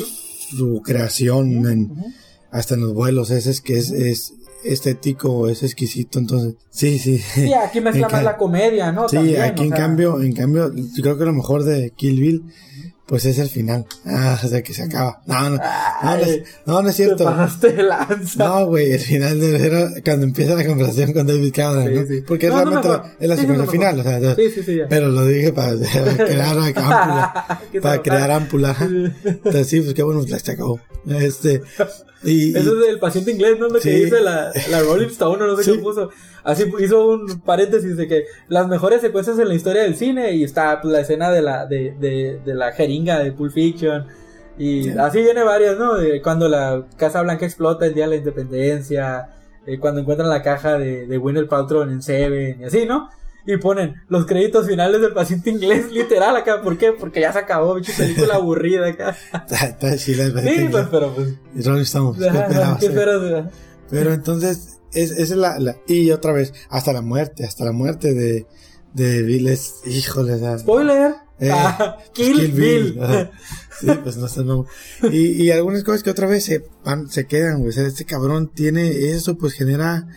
Ahora sí que como si fuera Twitter, güey, genera trending topic, güey, ¿no? Gracias a eso, güey, recordamos el outfit amarillo de Bruce Lee, el juego de la muerte. Los tenis Onitsuka Tiger que se llegaron a comercializar en miles de dólares, güey. Yo por ahí busqué unos que quería acá, a huevo, ¿no? Unos Onitsuka Tiger, güey, acá, güey, para Tai Chi, bien chingones en amarillo. Entonces, no, o sea, es algo así que permean o que mantienen a pesar de.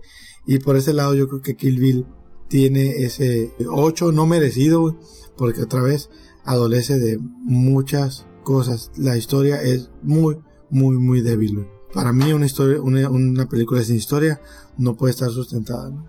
Bueno, es que sí tiene historia, pero está muy débil. Muy débil, sí. Sí, de acuerdo. Aquí lo que le rescata también es actuaciones. La historia no es buena, pero los personajes tienen profundidad. Ya es el hermano de Bill, ¿no? Que que es un ex matón, el de Michael Madsen, que después lo corren de su trabajo y empiezas a sentir hasta cierta simpatía por él, de decir, mira, pobre canijo, pues él ya está retirado, Tarantino, déjalo en paz, hombre, y de repente le da un disparo y la entierra viva, y dices, este hijo de la fregada, y después la traición de Daryl Hannah, ¿no? Que le saca la Black Mamba, ¿no? Y digamos, el destino de este personaje de Bill, el hermano de Bill, pues no es el mejor de todos. Yo le pongo un 8, para mí sí está bien merecido, pero sí está...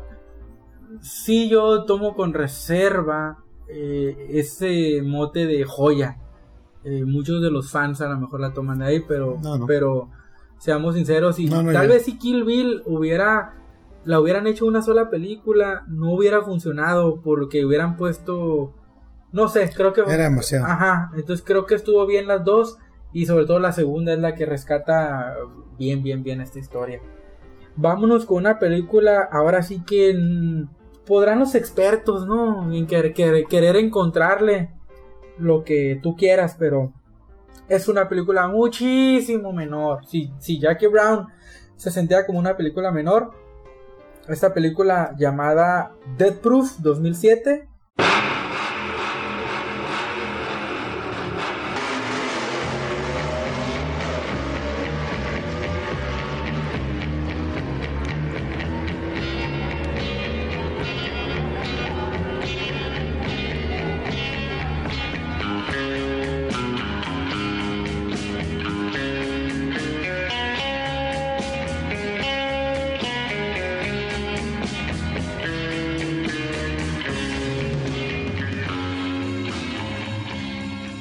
Híjole, esta sí de plano ya empieza a tener otra índole, ¿no? Esta película es de las que tú mencionabas hace rato, de las exploitation de Tarantino, ¿no? Uh-huh. Que quiso emularlo un poco con Jackie Brown, eso de Black Exploitation. Uh-huh. Como idea suena bien atractivo, o sea, el tratar de comentarte pues una película doble, ¿no? Así como la experiencia de cine permanencia voluntaria, güey, de Canal 5. Explícales qué es cine permanencia voluntaria a los jóvenes. Cine permanencia voluntaria, pues, qué rocos estamos, es que los domingos tú te podías quedar en el sillón, güey, a seguir viendo la siguiente película, pues, ¿no? Sí. Como Volver al Futuro, ¿no? Que la pasan igual, ya has dicho, cada 15 días. Entonces te podías quedar, güey, si querías. En los cines, en esos cines también, en los gemelos gigantes, güey. Sí. Te podías quedar, o sea, ibas a la matiné, güey, a las 9 de la mañana, güey, te podías quedar a la función de la 1. Y digo, alguna vez era la misma, pero alguna vez cambiaban la función, entonces pues, estaba bien chingón. Sí, a mí me tocó ver Pretty Woman, y después de los trailers vi Tango y Cash. Yo vi Jurassic Park y luego vi otra vez Sarracano, pero o sea, sí. Estaba curado. Todavía nos tocó eso. Estamos, 2, 3, güey. Y somos millennials, güey. O sea, y somos millennials, güey, chale. En fin. Y pues estos güeyes amigos, tú ya lo dijiste, ¿no? Tarantino y Robert Rodríguez dijeron, pues, chingue su, o sea, no, vamos a armar algo similar. A ver, han de haber estado fumando uno, Pues el vato sin marihuana, ¿no? O sea, digo, entonces sí le pegan. Y dijeron, pues, en esa onda, ¿qué tal te parece? Hacemos 2 películas, ¿no? Una fue la de Planet Horror, ¿no? De Robert Rodríguez. Y la otra pues era Death Proof, que en general los 2 títulos eran Grindhouse, ¿no? O sea, se supone que era así estaba anunciado, un título colectivo. Sí, es una particularidad, o sea, que antes había pues obviamente los trailers, ¿no? Que tú veías como en toda función de cine. Sí. Y uno de esos trailers pues fue de nuestro amigo el Mexican, Machete para los compas. Ajá. Entonces, pues eran mentiras, pues no. Sí, los trailers que cuando se acababa la película de Death Proof tú veías unos trailers, pero la gente que veía los trailers, esos trailers eran falsos, esas películas no se iban a hacer, pero de esos trailers salió Machete, que después se hizo una película, ¿no? Que la neta, pues, Machete yo creo que sí consiguió lo que estos pendejos querían, ¿no? Ajá, exactamente. Porque otra vez completamente bizarro en un mundo pues caótico, ¿no? Y todo era emular las películas de low cost, pues de bajo presupuesto, serie B. Que aparte los temas eran, o sea, ahora sí que, pues, increíbles, o sea, literal, o sea, no, lo que tú veías en pantalla no te lo creías. Sí, pues, en Planeta Zombie, ¿no? Sí, en la luna, que era buen cast, ¿no? Salía, creo, Michelle Rodríguez, es de Penny Dreadful, güey, y Josh Hartnett. Estaba también, Josh Brolin, por ejemplo, sí, no. Sí, buen cast, ¿no? Sí. Entonces, Y pues bueno, le apostaron a eso y la verdad pues creo que con muy muy mal sabor de boca al final porque no tenía otra vez un buen ejercicio, otra vez ahí creo que sí no lo podemos criticar de que le faltó agallas. Sí lo intentaron, pero muy muy mal, ¿no? Sí. Muy mal por ambos. Sí, Death Proof se trata de que está el stunt Mike, creo que se llama. Un stunt retirado, ¿no? Ajá, que pues trae un look acá medio setentero, no me acuerdo de la marca del carro que usa, ¿no? Pero básicamente se trata de un tipo que con su automóvil se la pasa molestando chicas jóvenes y bellas. Y la película en sí está dividida en dos partes. La primera es cómo vemos a este stunt Mike arrasar y ser un asesino implacable. Y en la segunda parte de la película se topa con otro grupo de chicas y crees que pues va a pasar exactamente lo mismo, pero pues ahora la suerte de este tipo pues ya no va a ser la misma. Al contrario, ¿no? Va a ser una venganza de estas chicas. Hay una particularidad, bueno, dos. La primera es que hablaron de hacer una película de bajo presupuesto, que no se creyera, pero que el viaje fuera divertido y cool. Creo que el que se lo tomó realmente en serio fue Robert Rodríguez.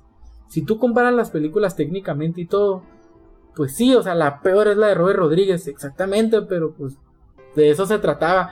Yo imagino a Robert Rodríguez viendo esta película Death Proof, de la que estamos hablando de Tarantino, y cuando se acabó, ha de haber volteado a ver a Tarantino y le ha de haber dicho: no seas mamón, güey, quedamos en hacer una película bien ridícula, o sea, yo traigo esta pendejada, pero así te la vendemos, o sea, no, yo sí lo logré. ¿Por qué tú me pones una película bien hecha, bien pensada, disfrazado de una pendejada? O sea, pero no me la disfraces, o sea, te pasaste de lanza, así me lo imagino, porque Death Proof técnicamente está muy bien hecha, pues. El problema es que, pues, no hay historia real, no hay nada, pues. Y como no hay nada, pues no me ofrece nada, ¿no? Ya sé, hay gente muy engranada y muy fan a lo mejor de Tarantino, que ahorita nuestro Twitter fantasma puede explotar contra mí y decirme: no, es que tú no estás viendo cómo esta película puede ser considerada una película de viaje por el tiempo, porque Mike en la primera parte... O sea, hay historias y teorías de la película que como... Y yo creo que le están queriendo encontrar más pies al gato. Quieren encontrar y ver cosas sabiendo donde que no tiene las 4, hay, donde no las hay. Yo creo que Death Proof no me trae nada más que alguna secuencia emocionante. Se ve que Tarantino quiso hacer esas famosas secuencias de los automóviles a toda velocidad y con el doble. Que por eso es esta muchacha, la güerita, no reconozco, la heroína de Death Proof. Ella es especialmente la actriz doble de Uma Thurman en Kill Bill. Todas las secuencias de acción que sale con el traje amarillo, esa güerita después fue la protagonista entre comillas de Death Proof, que es la que trae Kurt Russell en el carro, en el cofre de su carro, donde ella se la pasa toda la segunda parte de la película encima. Y pues ella es, porque ella es especialista. Y una de las cosas que Tarantino criticaba de las películas de acción de carros es que aceleran la cámara, pues que es algo que yo siempre critiqué de Mad Max, de la última, que todo el mundo la ama, yo no la amo y por eso me peleé con todo el mundo, ¿no? De que abusa el director de Mad Max con George Miller, con esas secuencias rápidas, pero porque literal está adelantándole. Tú ves el humo que levantan y el humo está bien rápido, pues, y te das cuenta de que no. Tarantino evita eso, pues, evita las velocidades que alcanza el carro en Death Proof, ayudan. Mary Elizabeth Winstead. Ándale, que ahí pues estaba ahorita estaba güera en ese entonces, o bueno. En fin, a lo que voy con todo esto es que la película, si lo ves con un ojo crítico y formal, sí tiene muchos aciertos, pues, o sea, sí. Pero no, se supone que esa no era la intención. Sin embargo, película, a mí en lo particular, híjole, no me gusta. No me gusta. Yo sí le pongo un 5 a Death Proof, a pesar de los aciertos que tiene. No alcanzaron a llevarme al lado de decir: esta película está padre, me gustó. No la disfruté realmente. Dice Tarantino que seleccionó a Kurt Russell porque él lo había considerado como un icono, ¿no?, de las películas de acción, un tipo malo. Y entonces, tío, aparte que quería otro reparto, o sea, quería mucha gente que no pudo colaborar con él. Entonces dice, bueno, pues ya perdí a rescatar a Kurt Russell, porque dice, pues, siempre que lo veo ahorita en los papeles mucho más light o mucho más buena onda, dice, pues la gente tiene que saber que este güey era malo, era ¿no? malo, sí, sobre todo como pero dices, bueno, o sea, pues, creo que aún así no se salva, ¿no? Entonces, pues nada más, o sea, un buen ejercicio, muy arriesgado, que termina siendo como algo no tan positivo ni para su carrera, ni para los fans, ni para, ¿no? Aún así, como tú dijiste, tiene varia aceptación porque, o tiene buena aceptación porque hay buenas valoraciones en IMDb, en film, quién sabe qué, Archaeography o algo así, en varios lugares, ¿no? ¿Qué andará? ¿Como en un 6.8? Sí, 6.5, 3 y media estrellas, o sea, dependiendo, 7 estrellas de 10, ¿no? O sea, no manches. Sí, es que mira, si tú como crítico no te quieres meter en problemas con Death Proof y Tarantino y la horda de fans, le pones un 6 pues y ya, te quitas de bronca. Pero es que sí está debatible, pero lo que no está debatible es que no es una película de las grandes de Tarantino, no lo es. Y de ahí no me va a sacar nadie, ¿no? Y no ha pasado nada con la película. No, o sea, y no ha pasado. Aparte fue un rotundo fracaso en taquilla. Sí, 20 años. Hace 20 años, o sea, 10 años ya es buen tiempo para a lo mejor redescubrirla y no pasó. Es más, ya no nos extendamos en esto, vayámonos al grano. Tarantino dijo, si Death Proof es mi fracaso como director, te lo firmo. Como diciendo, no es tan mala, pues, y si esa es mi peor película, adelante. Ahí ella está aceptando que de las 8 películas es la peor, según él. Y creo que según la crítica también. Al final de cuentas, termina siendo lo que ellos intentaron. Una mala película en una sesión doble. Eso es lo que querías, pues eso es lo que lograste, ¿no? Pero sí comentó, creo que nos excedimos, creíamos que los fans nos iban a seguir a todas partes. Y a Grindhouse no nos siguieron. Es lo que te digo. Es lo que te digo, que el güey le vale madre a los fans. O sea, los fans no que no lo respeten, sino que hace una propuesta auténtica y dice, no, pues chingues madre, o sea, sí va a pegar. Pero él creyó que se iba a pegar. Ay, sí iba a pegar. No pegó. No. Tanto que fue tal el fracaso que decidieron separarlas mejor y decir, no. Ok, a rescatarlo de Robert Rodríguez. Ahí está la película de Robert Rodríguez. Vas a pagar tu boleto y vas a ver esa película nada más. Y ustedes fans de Tarantino, así, ahí está Death Proof, véanla. Y ni así tampoco, o sea, no funcionó por ningún lado. ¿Qué canción nos vas a traer, Yalo, para darles un último descanso y regresar con lo último del programa? Pues nada más los dejamos con la canción de Steelers Wheel, que se llama Stuck in the Middle with You. Es de la famosa escena que les comentábamos de Perros de Reserva. Disfrútenla y si la vieron, recuerden la tortura.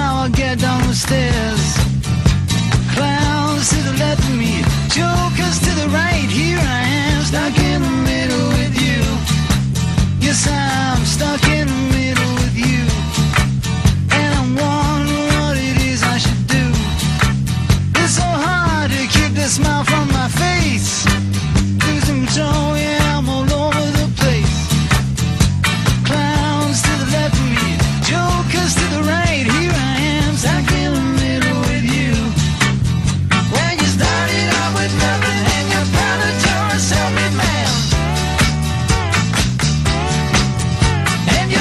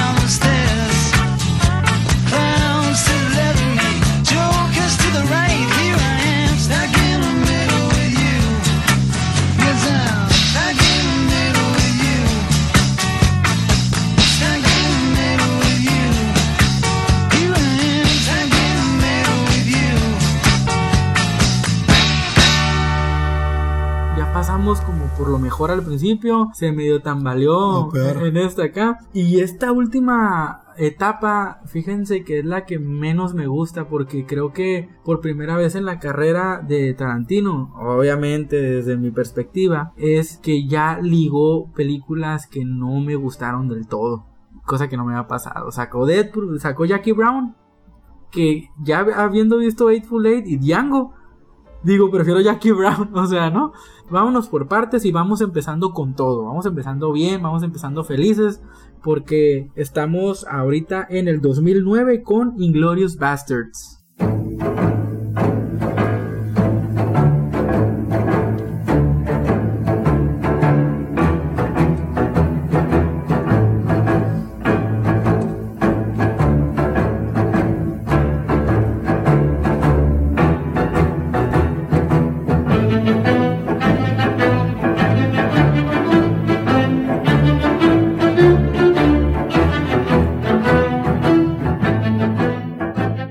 Mi película favorita de Tarantino, obviamente ya saben cómo soy, yo quiero una historia, a mí me gusta la historia, aparte esta tiene momentos dramáticos, lo combina con cuestiones de historia de ciencia ficción, es una visión alternativa de qué hubiera pasado sí, entonces híjole, pues todos esos elementos para mí. Comedia también, y comedia de que te saca la carcajada, o sea. Entonces, no, para mí Inglourious Basterds es una joya del cine, es una renovación del cine de Tarantino. Trae elementos vistos, pero combina con muy buenas actuaciones y con una historia que trae escenas memorables, actuaciones brutales. El caso de Christopher Waltz, que es un descubrimiento, ¿no? Es una persona que venía de teatro y que desde la primera parte de la película tiene monólogos que son así de descomunales, ¿no? Entonces, ya con eso creo que pone los cimientos de una muy buena película que podría considerar como la mejor de su cine. Además, un actor que es camaleónico, que tiene todas las tablas del mundo, que aparte es comiquísimo cuando se lo propone, que es Brad Pitt. Entonces, y por ahí todavía Aldo de Apache Rain. Y por ahí todavía los actores soportes que también le brindan una ventaja al tener tan buenos respaldos para la historia en lo general. ¿De qué trata? De manera muy genérica, es lo que ya les comenté, una visión alternativa de qué hubiera pasado si los aliados hubieran acabado antes con la Segunda Guerra Mundial, ¿no? Todo se planea en un atentado a Hitler y pues por ahí pivotea un poco la historia en eso, ¿no?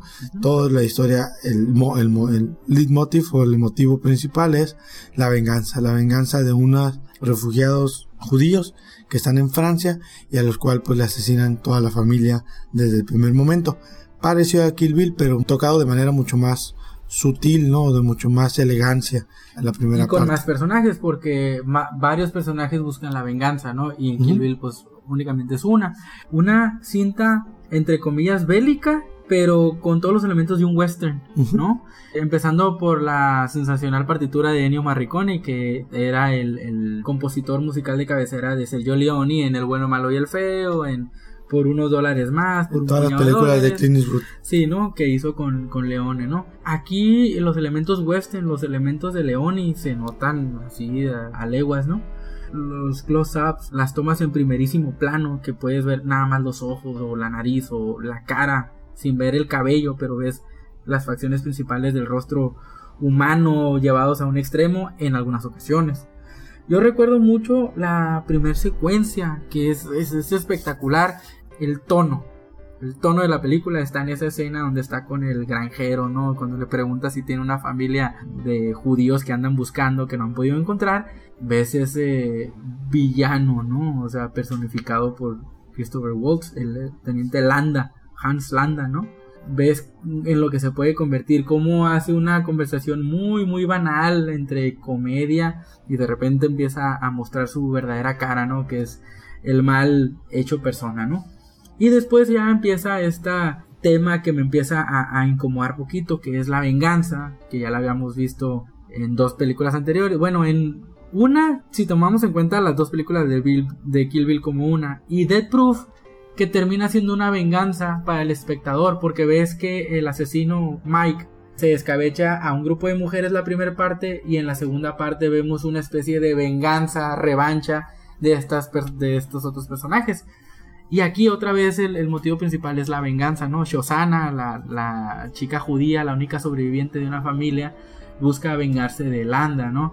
Y a su vez los bastardos, ¿no? La pandilla de los bastardos busca vengar a sus familias. Entonces este tema de la venganza me empieza a cansar un poco con Tarantino. Sin embargo, aquí en esta película casi todos los elementos funcionan. Sí, la música, las actuaciones, como bien dijiste. A partir de esta película he leído todos los guiones de Tarantino antes de que la película se estrene, y recuerdo que el guión me había gustado, pero yo lo encontraba muy débil al final. Y sin embargo, cuando a esas letras le pones una actuación como la que tiene Christopher Waltz, cuando le pones la música de Ennio Morricone, cuando le pones a un Brad Pitt con esos gestos y con ese tono y con ese timing, ahí entonces todo funciona. Sí, ahí es cuando te das cuenta lo importante que son los actores, lo importante que es un director ya maduro, ¿no? Sí, porque creo que aquí todos los elementos del cine de Tarantino, yo creo que hay 3 películas que pueden usarse como ejemplo de cine de Tarantino. Es Pulp Fiction, es Kill Bill y es Inglourious Basterds. Creo que ya sería cuestión de gustos, pero Bastardos sin Gloria tiene la particularidad de que no se desborda, y sin embargo está over the top de todas maneras. Sí, como es Tarantino. Ajá, como sabes que es Tarantino, le das esa concesión de que todo va a ser exageradito, pero con Kill Bill se le va todavía de lo exagerado, y aquí no. Aquí, a pesar de que tiene algunas fallas de cómo va conectando la historia, creo que no me logra distraer en algunas partes la película, pero aunque te distrae, sigue teniendo momentos épicos, pues, y el guión creo que es más sólido, pues, que por ejemplo el de Kill Bill.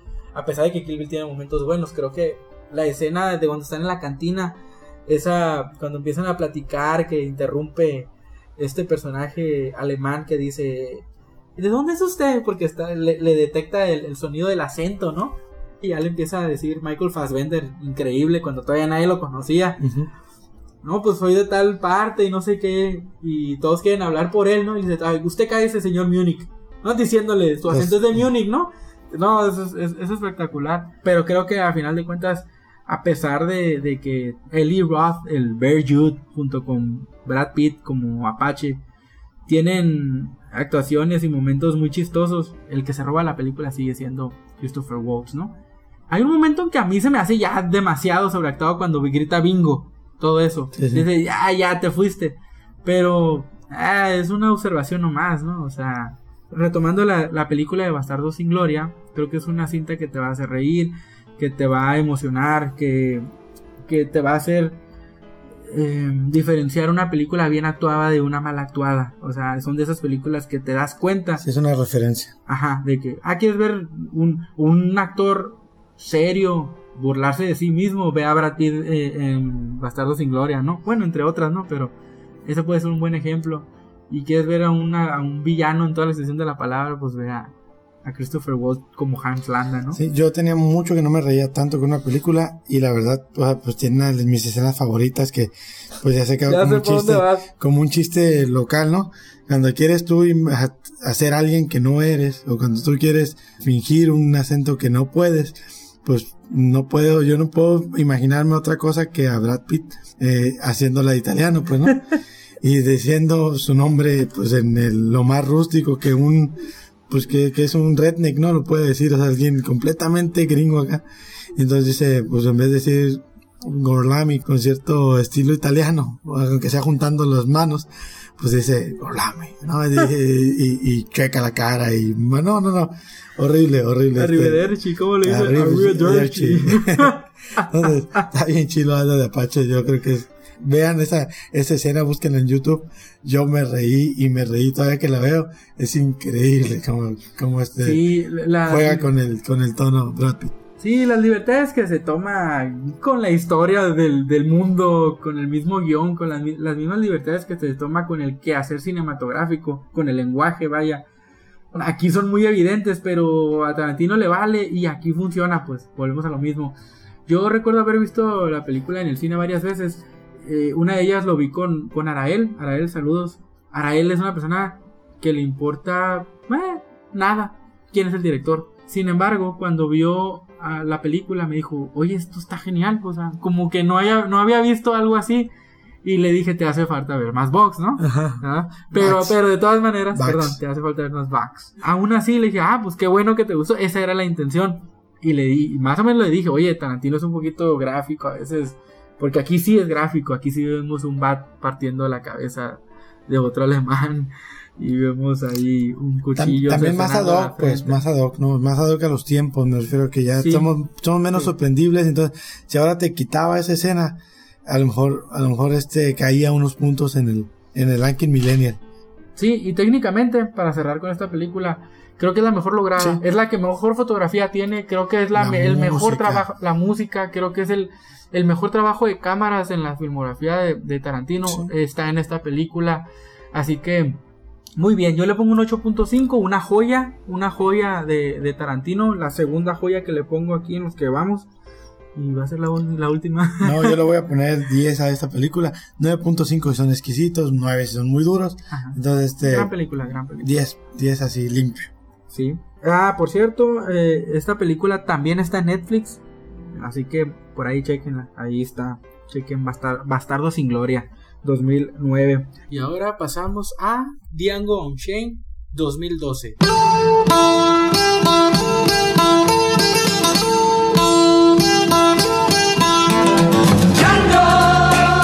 Django, have you always been alone?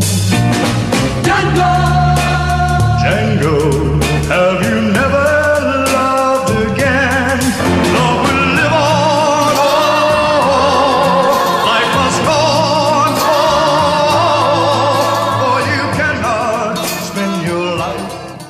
Cuando él plantea Bastardo sin Gloria en el 2009, él dice que es la primera de una trilogía que quiere hacer acerca del oeste. Y dicen, oye, pero Bastardo sin Gloria no hay vaqueros. Pues sí, pero como los repetimos, ¿no? Como lo dijimos al momento, está disfrazado, o sea, es una película con todos los elementos del western. Aquí, ahora sí dijo, va a ser western, voy con una película de vaqueros, por fin. Y yo estaba extasiado porque sí, a mí me gustan mucho las películas de Sergio Leone. Tarantino se cansaba de hablar del amor que sentía por las películas de Sergio Leone. Y cuando dijo, voy a hacer mi primer película de vaqueros, mi primer western, dije, esto va a estar fregoncísimo. Con lo que sabe Tarantino del cine de vaqueros, me va a entregar algo. Bueno. Y me topo con el guión y digo, Ingasu, no me gustó. Es el primer guión que leo de Tarantino que no me gusta. Sin embargo, el final del guión de Bastardo sin Gloria no me gustó y terminó funcionando. Híjole, aquí ya no. Y nos vamos a la película. Sí, va a tener sus cosas padres, pero en general no me gustó la experiencia de ver Django Unchained. De hecho, cuando la vi, me molestó. La primera película que veo de Tarantino que no funcionó para mí. A mí sí me gustó. Django se me hizo buena película. Yo creo que también lo mismo, creó mucha expectativa ver a DiCaprio, ¿no? Ver a DiCaprio en una película de Tarantino y más ver a DiCaprio de malo, ¿no? O sea, que ya lo hemos visto un poco de su versatilidad. Digo, es un gran actor, pues, ¿no? O sea, pero la versatilidad que demostró a lo mejor con The Departed, ¿no? Con Los Infiltrados, en el cual ya no fue el niño bonito, pues, ¿no? O sea, ya tuvo que hacer la doble agente. No sé, me gustó mucho la actuación de él. Repite a Landa. Bueno, repite a Christopher Waltz, ¿no? Entonces, y repite también, bueno, y lo cambia ahora de ser el malo de la película a ser el bueno de la película. Creo que Jamie Foxx no está a ese nivel actoral. Y sin embargo fue una selección que gustó mucho en el momento. Sí, es que iba a ser Will Smith, pero Will Smith tuvo diferencias creativas, sí, porque ahí les va. Es de venganza también esta película. Y es medio egocéntrico Will Smith, entonces no. No, pero lo dijo Will Smith, lo ha dicho públicamente. Dijo, es que es de venganza, pues yo no concibo la muerte y la sangre como una respuesta, pues. Will Smith le decía a Tarantino, es que el vato sí, que le vaya y rescate a la mujer, pero porque la ama, no porque quiera ver a alguien muerto y quiera ver sangre, pues. O sea, eso es lo que yo no estoy de acuerdo con el personaje.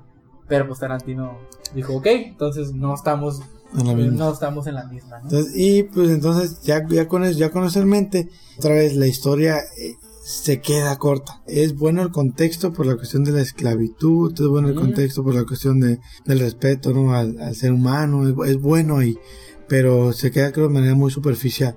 Y entonces, al ser nada más el pretexto para lograr el rescate de la damisela en peligro, no le da ese trasfondo en el que tú puedes todavía conectar a unas fibras más personales, ¿no? Sí, porque que tampoco creo que esa es la intención, ¿verdad? Pero que fue un poco lo de 2 años de esclavitud, que la verdad, pues dice Ruti, la neta, pues no se sintieron como 12 años, ¿no? Más como 3 horas y media. Como 2 horas y media. Saludos, Ruti. Pero bueno, creo que entonces ese tocar las fibras personales, pues ya no. Y bueno, pues otra vez caricaturesco en algunos planos, ¿no? Las armas de este odontólogo, que no es odontólogo, pues son sacados así de la historia vaquera, pues entonces no. Faltó algo con Django, se quedó en ese plano, pero en su defensa que quiero decir que fue un éxito, ¿no? Sí, fue un éxito en taquillas, sí fue. Inclusive fue ganó Oscar a mejor guión original. Ajá. Y no es tan buena como Glorious, pues, ¿no? Entonces, la Academia creo que ahí concedió también trayectoria, concedió eso, ¿no? Hacerle homenaje en tiempo, en vida, ¿no? Christopher Waltz volvió a ganar el Oscar a mejor actor de reparto por hacer, una versión idéntica. Una versión no es idéntica porque ahora es bueno y en el otro era malo, pero en general estamos viendo a Landa otra vez, cosa que también se me hizo un fallo para la Academia, porque pues al final de cuentas Christopher Waltz hizo lo que Tarantino le pidió. En fin, de todas maneras funciona el personaje de Landa, de Christopher Waltz. A mí tampoco me gustó, o casi no me gustó Jamie Foxx en ese papel. Me hubiera gustado alguien como Michael Kenneth Williams, personifica a Omar en sí. O Shalky White en Boardwalk Empire. Alguien más duro, alguien que en su rostro, prácticamente con esa cicatriz que tiene, le creería más a alguien queriendo venganza. Sí, alguien de más capas, o sea, alguien de más capas a lo mejor, o sea, que también su mirada reflejara otra... Tanto el odio y la sed de venganza como el amor por una mujer, y creo que Michael Kenneth Williams tiene esa particularidad o esa versatilidad. Pero bueno, ya estamos en el hubiera, ¿no? Lo que pasó. Para mí la película la rescata Leonardo DiCaprio. Es una pinche rola de reggaetón, ¿no? Sí, creo que sí, sí. Grotesco el reggaetón. Estoy de acuerdo. Saludos a nuestros reggaetoneros amigos que nos escuchan. Maluma, ojalá te mueras, cabrón. ¿Qué, güey? Bueno, no sé. Bueno, perdón, no se le desea la muerte a nadie. Ojalá el güey no, pues se quede como yo, güey, no pueda hablar. Y no pueda cantar, güey, no pueda... Bueno, pero canta, güey. Pero no canta. Hermano, que no hagas música, güey. No hagas eso que haces. Django Jane. Para cerrar con esta historia de Django, creo que la actuación de DiCaprio rescata la película. Yo al único que no soporto es a Samuel L. Jackson. Y la lucha de Mandingo, güey.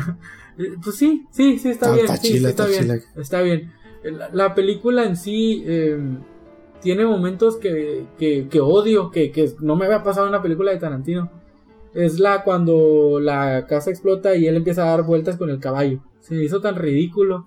Cuando también, es épico, güey. La escena también cuando sale Tarantino, que lo hace explotar con un paquete de dinamita. No aporta nada a la película. Es que a Tarantino le gusta salir, güey. Sí. Sí, pues es que estudió, güey. Sí, para eso, güey. Aparte de su película, güey. Sí. Y voy a explotar, así como para reírme de mí mismo. Sí, güey, es como Hitchcock en Zarra. ¿Qué preferirías, una actuación de Hitchcock o una actuación de Tarantino? Considerando que nada más hacía cameos. ¿Qué pedo? No, creo que actúa más Tarantino. Sí, güey. Sí. Me gustan más los cameos de Hitchcock como actuación, güey. Cómo se asoma ya. La película en un segundo visionado me gustó. La primera la odié. Sí, estuvo, la segunda me gustó. Hay un momento es una buena película de acción, güey. Es que a veces se alenta también y no tiene tampoco demasiada acción. Tan chido los güey. Sí, varias secuencias. A mí el personaje que no soporto es el de Samuel L. Jackson, pero también compro que es parte. O sea, la esencia del personaje es ser insoportable. Lo logra, pues. Pero ya a estas alturas ya Samuel L. Jackson ya me enfada en una película de Tarantino. Al menos en la película de Django. Aquí sí está gritando prácticamente toda la película. Pues es que, this is how I talk. Así hablo, o sea, así hablo. You have seen my movies, Deep Blue Sea. They ate me. A fucking shark ate me. En fin, Chappelle Show. Chappelle Show, güey. Samuel Jackson, güey. A la cerveza, ¿no? Sí, en fin. Ya me gusta la secuencia de pues ahora sí que cuando están en los caballos y está apuntando Christopher Waltz, ¿no? A distancia y que dispara y la rosa blanca se llena de sangre, ¿no? Muy, muy poética la situación. La escena que pues a lo mejor ya todo el mundo lo sabe, pero ahí va a nosotros también para subirnos al tren del mame.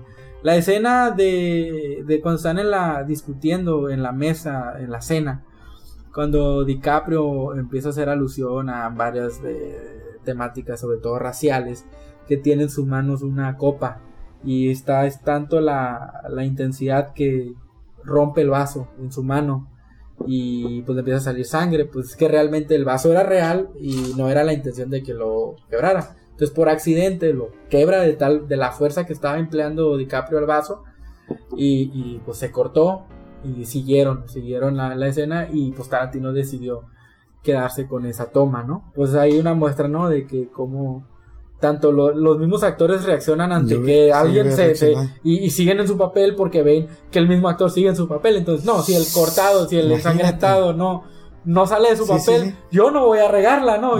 Yo sí lo hubiera regado, o sea, yo sí hubiera reaccionado.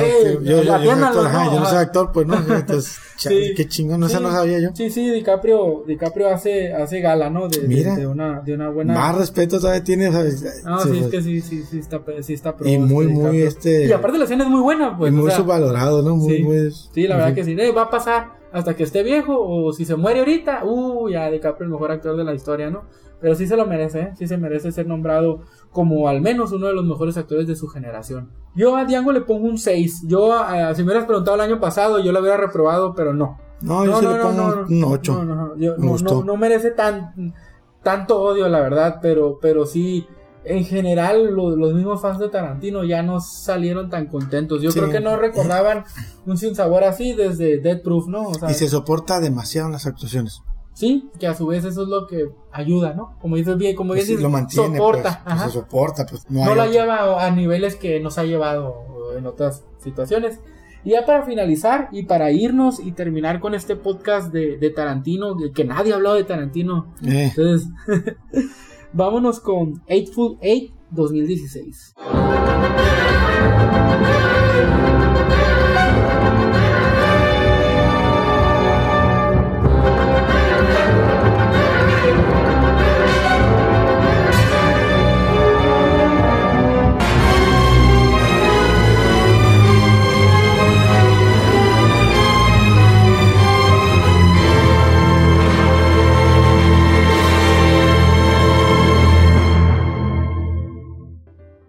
Rodada en 70 milímetros, como el buen Paul Thomas Anderson, unas panorámicas increíbles, ahora sí que tomas preciosistas, sobre todo cuando están en las escenas de la nieve al principio, cómo va la carreta en medio de la nada, esa tormenta, es glorioso, es magnífico. ¿Y tú ves y dices, güey, voy a ver una épica, o sea, dura casi 3 horas, 2 horas 50 minutos, algo así. Kurt Russell, Samuel L. Jackson. Y todos viejos, güey.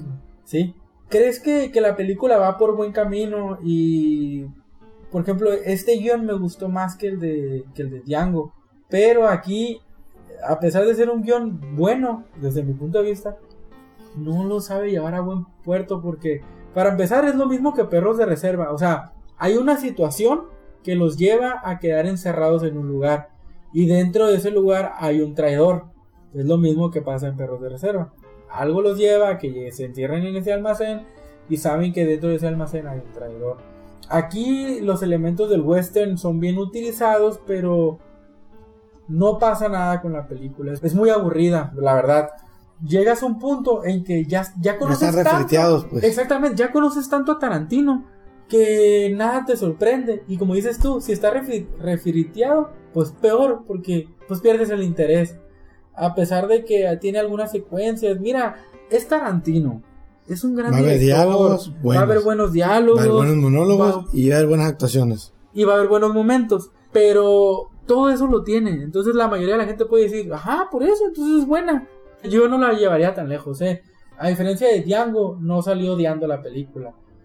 pero ya con los estándares que había estado manejando Tarantino, ya no me emocionó la película. Es más, es la primera película de Tarantino desde que puedo entrar al cine a pagar mi boleto que no fui. Ya no fui al cine a ver la nueva de Tarantino. No estaba emocionado, a pesar de que el guión me ha gustado. Salió un video, la vi en la comodidad de mi hogar, con toda la tranquilidad del mundo y con toda la paciencia, con todas las ganas. Y no despegó nunca la película. A lo mejor tenías que haberla visto en el cine. En el cine, no, en ese glorioso 70 milímetros. Probablemente. Yo a esta película le pongo un 6. Fórmula de pelos de reserva, teatral en algunos momentos. Eso no lo pongo como algo negativo, lo pongo como algo positivo. Y teatral me refiero a que, más allá de los monólogos muy estáticos, vas a decir, pues claro, están en una taberna, o sea, no se pueden mover mucho. De todas maneras, hay nieve, güey. De todas maneras, sí, y no los deja salir. Y de todas maneras, no termina por despegar la película. Creo que la historia comienza bien, decae un poco, y ahí se mantiene. Y cuando dices, ahorita sube, no. ¿Por qué? El final, o sea, aquí el final exagerado no funciona. Aquí esas pláticas, ese manejo que le da tipo perros de reserva, entre comillas, ese manejo de diálogos que sí puede pasar, al final se convierte, o sea, es como si Perros de Reserva hacia el final se convierte en Kill Bill.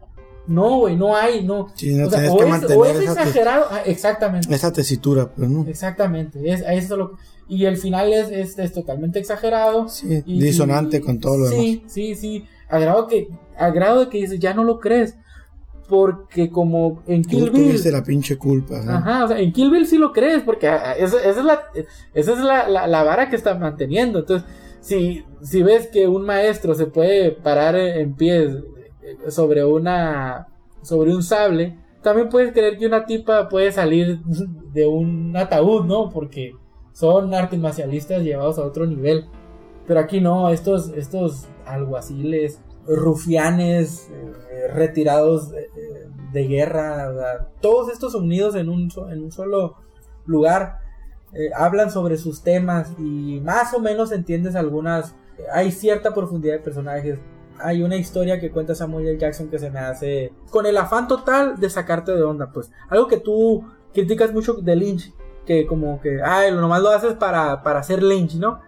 Aquí Tarantino nomás lo hizo para que dijeras, ay güey, y no me refiero a la violencia, sino a la historia que platica. No sé, pudo haberle creado otra historia para decir, uy, qué malo es Samuel L. Jackson, qué rudo es.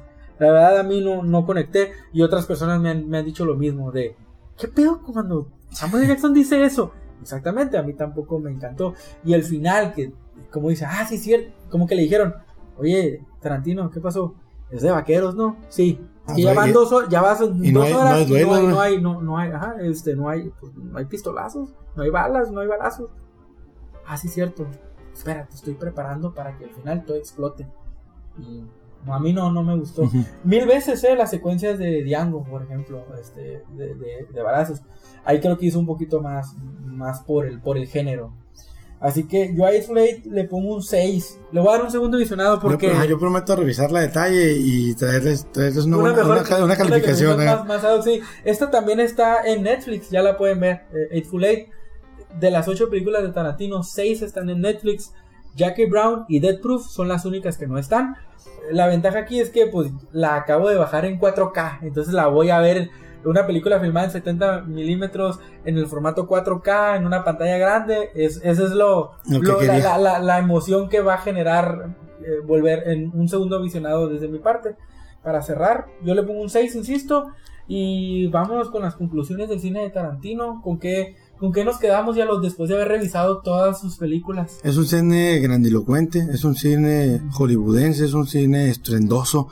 Es no para todos, es algo muy personal, o sea, el camarada eso tiene en la cabeza, eso quiere expresarlo, y creo que es otro desdoble de personalidad, o sea, él sí tiene ese otra psique hiperviolenta que nunca lo va a llevar, o sea, él nunca, bueno, quién sabe, no creo que nunca sea un pinche asesino en serie, pero es esa sociedad que ese universo que él tiene en su cabeza, ¿no?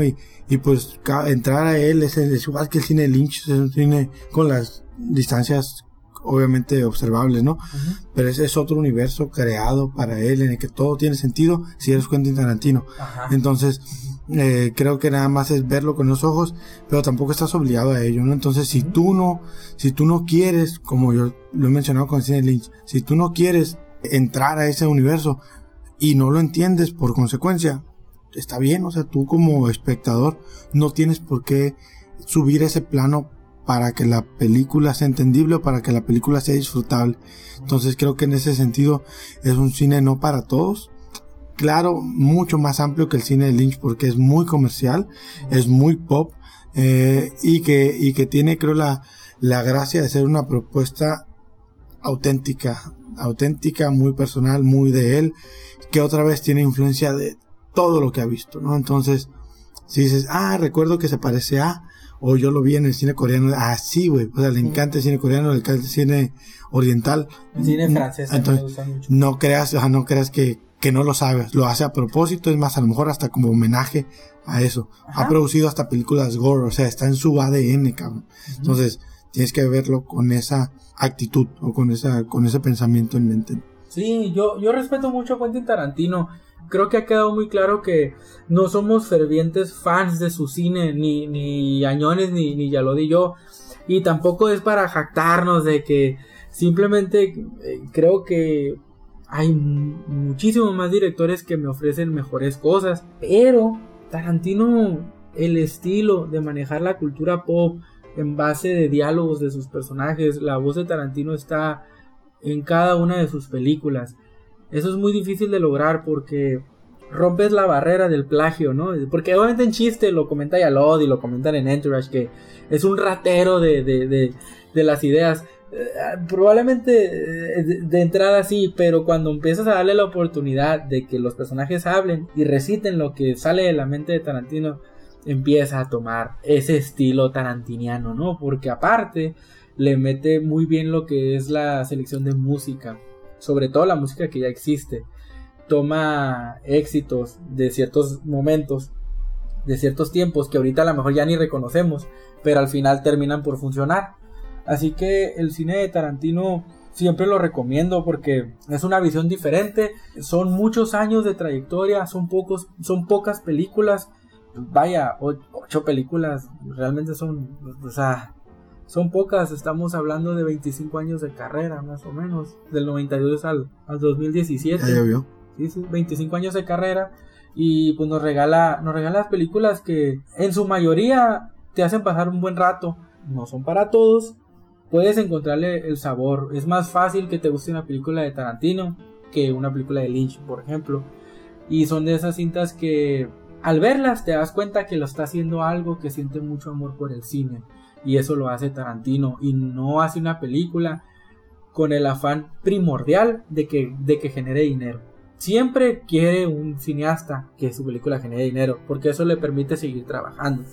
Eso es obvio. Pero se nota que no es el principal objetivo de Tarantino. El principal objetivo, como bien dijo Yalod al principio, es primero que a mí como director me guste.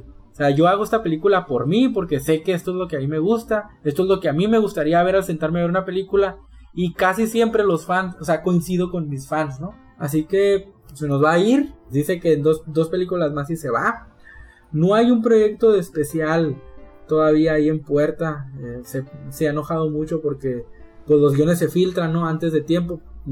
Yo estoy como prueba, ¿no? Que leo los guiones de Tarantino un año antes de que la película salga. Y eso es un gran problema. Básicamente eso, pues que faltan 2 películas. Yo creo que las vamos a ver si ninguna tragedia nos alcanza. Vamos a ver las películas y vamos a poder hacer un viaje al pasado y decir, mira, ves una película de mafia, pues mira, después de Scorsese vino un tipo que le copió muchas cosas, pero pues mira, te trajo estas 2 peliculitas que se llaman Perros de Reserva y Pulp Fiction. Mira, estas películas de vaqueros, mira, chécate esta que se llama Inglourious Basterds, que tiene esos elementos, pero es tipo guerra, es diferente. Mira, estas películas de karate. Mira, chécate esta película que se llama Kill Bill. Si te gusta ese tipo de movies, chécate está curada. Y así te puedes ir, ¿no?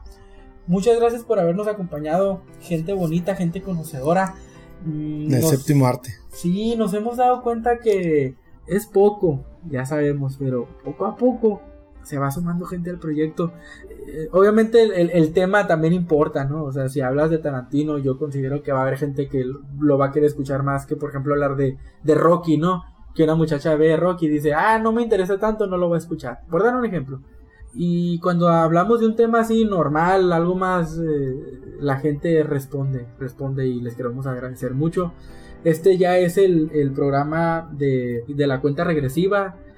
Ya acabándose este programa, estamos a escasos 2 programas de terminar con mucho éxito la segunda temporada, que ha sido dificilísimo llevársela semana a semana, pero hemos tenido que sacar a gente del retiro, gente de la incapacidad para que esto siga. De la cripta.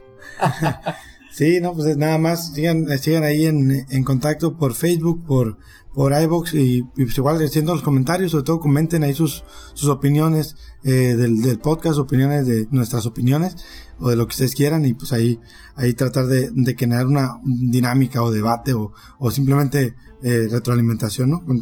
Con gusto los leemos y les contestamos.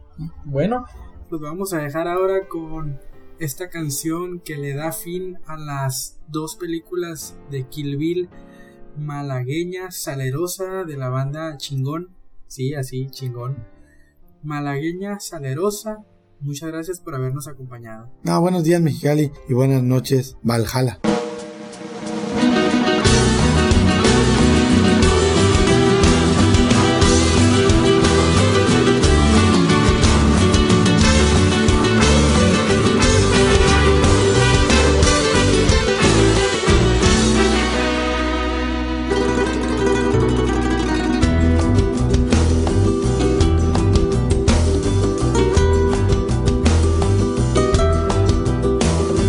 Qué bonitos ojos tienes, debajo de esas 2 cejas, debajo de esas 2 cejas, qué bonitos ojos tienes. Ellos me quieren mirar, pero si tú no los dejas, ni siquiera parpadear. Malagueña, salerosa, tus labios quisiera, besar tus labios quisiera, malagueña salerosa, y decirte, niña hermosa.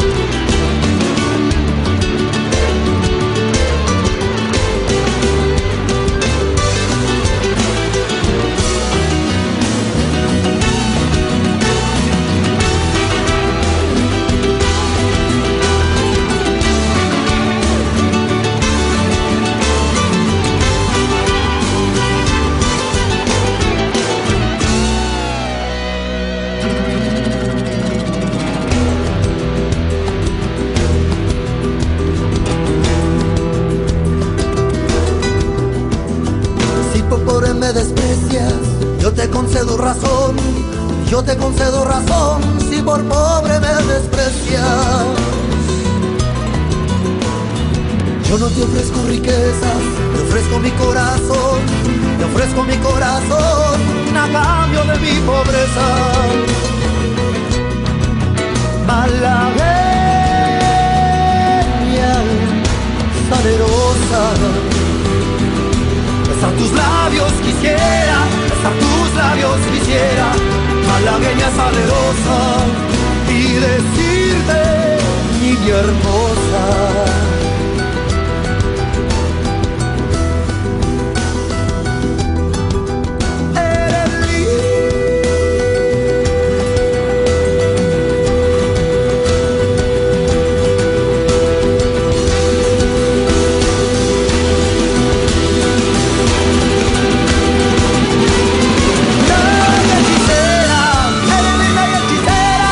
Como el candor de y decirte, niña hermosa,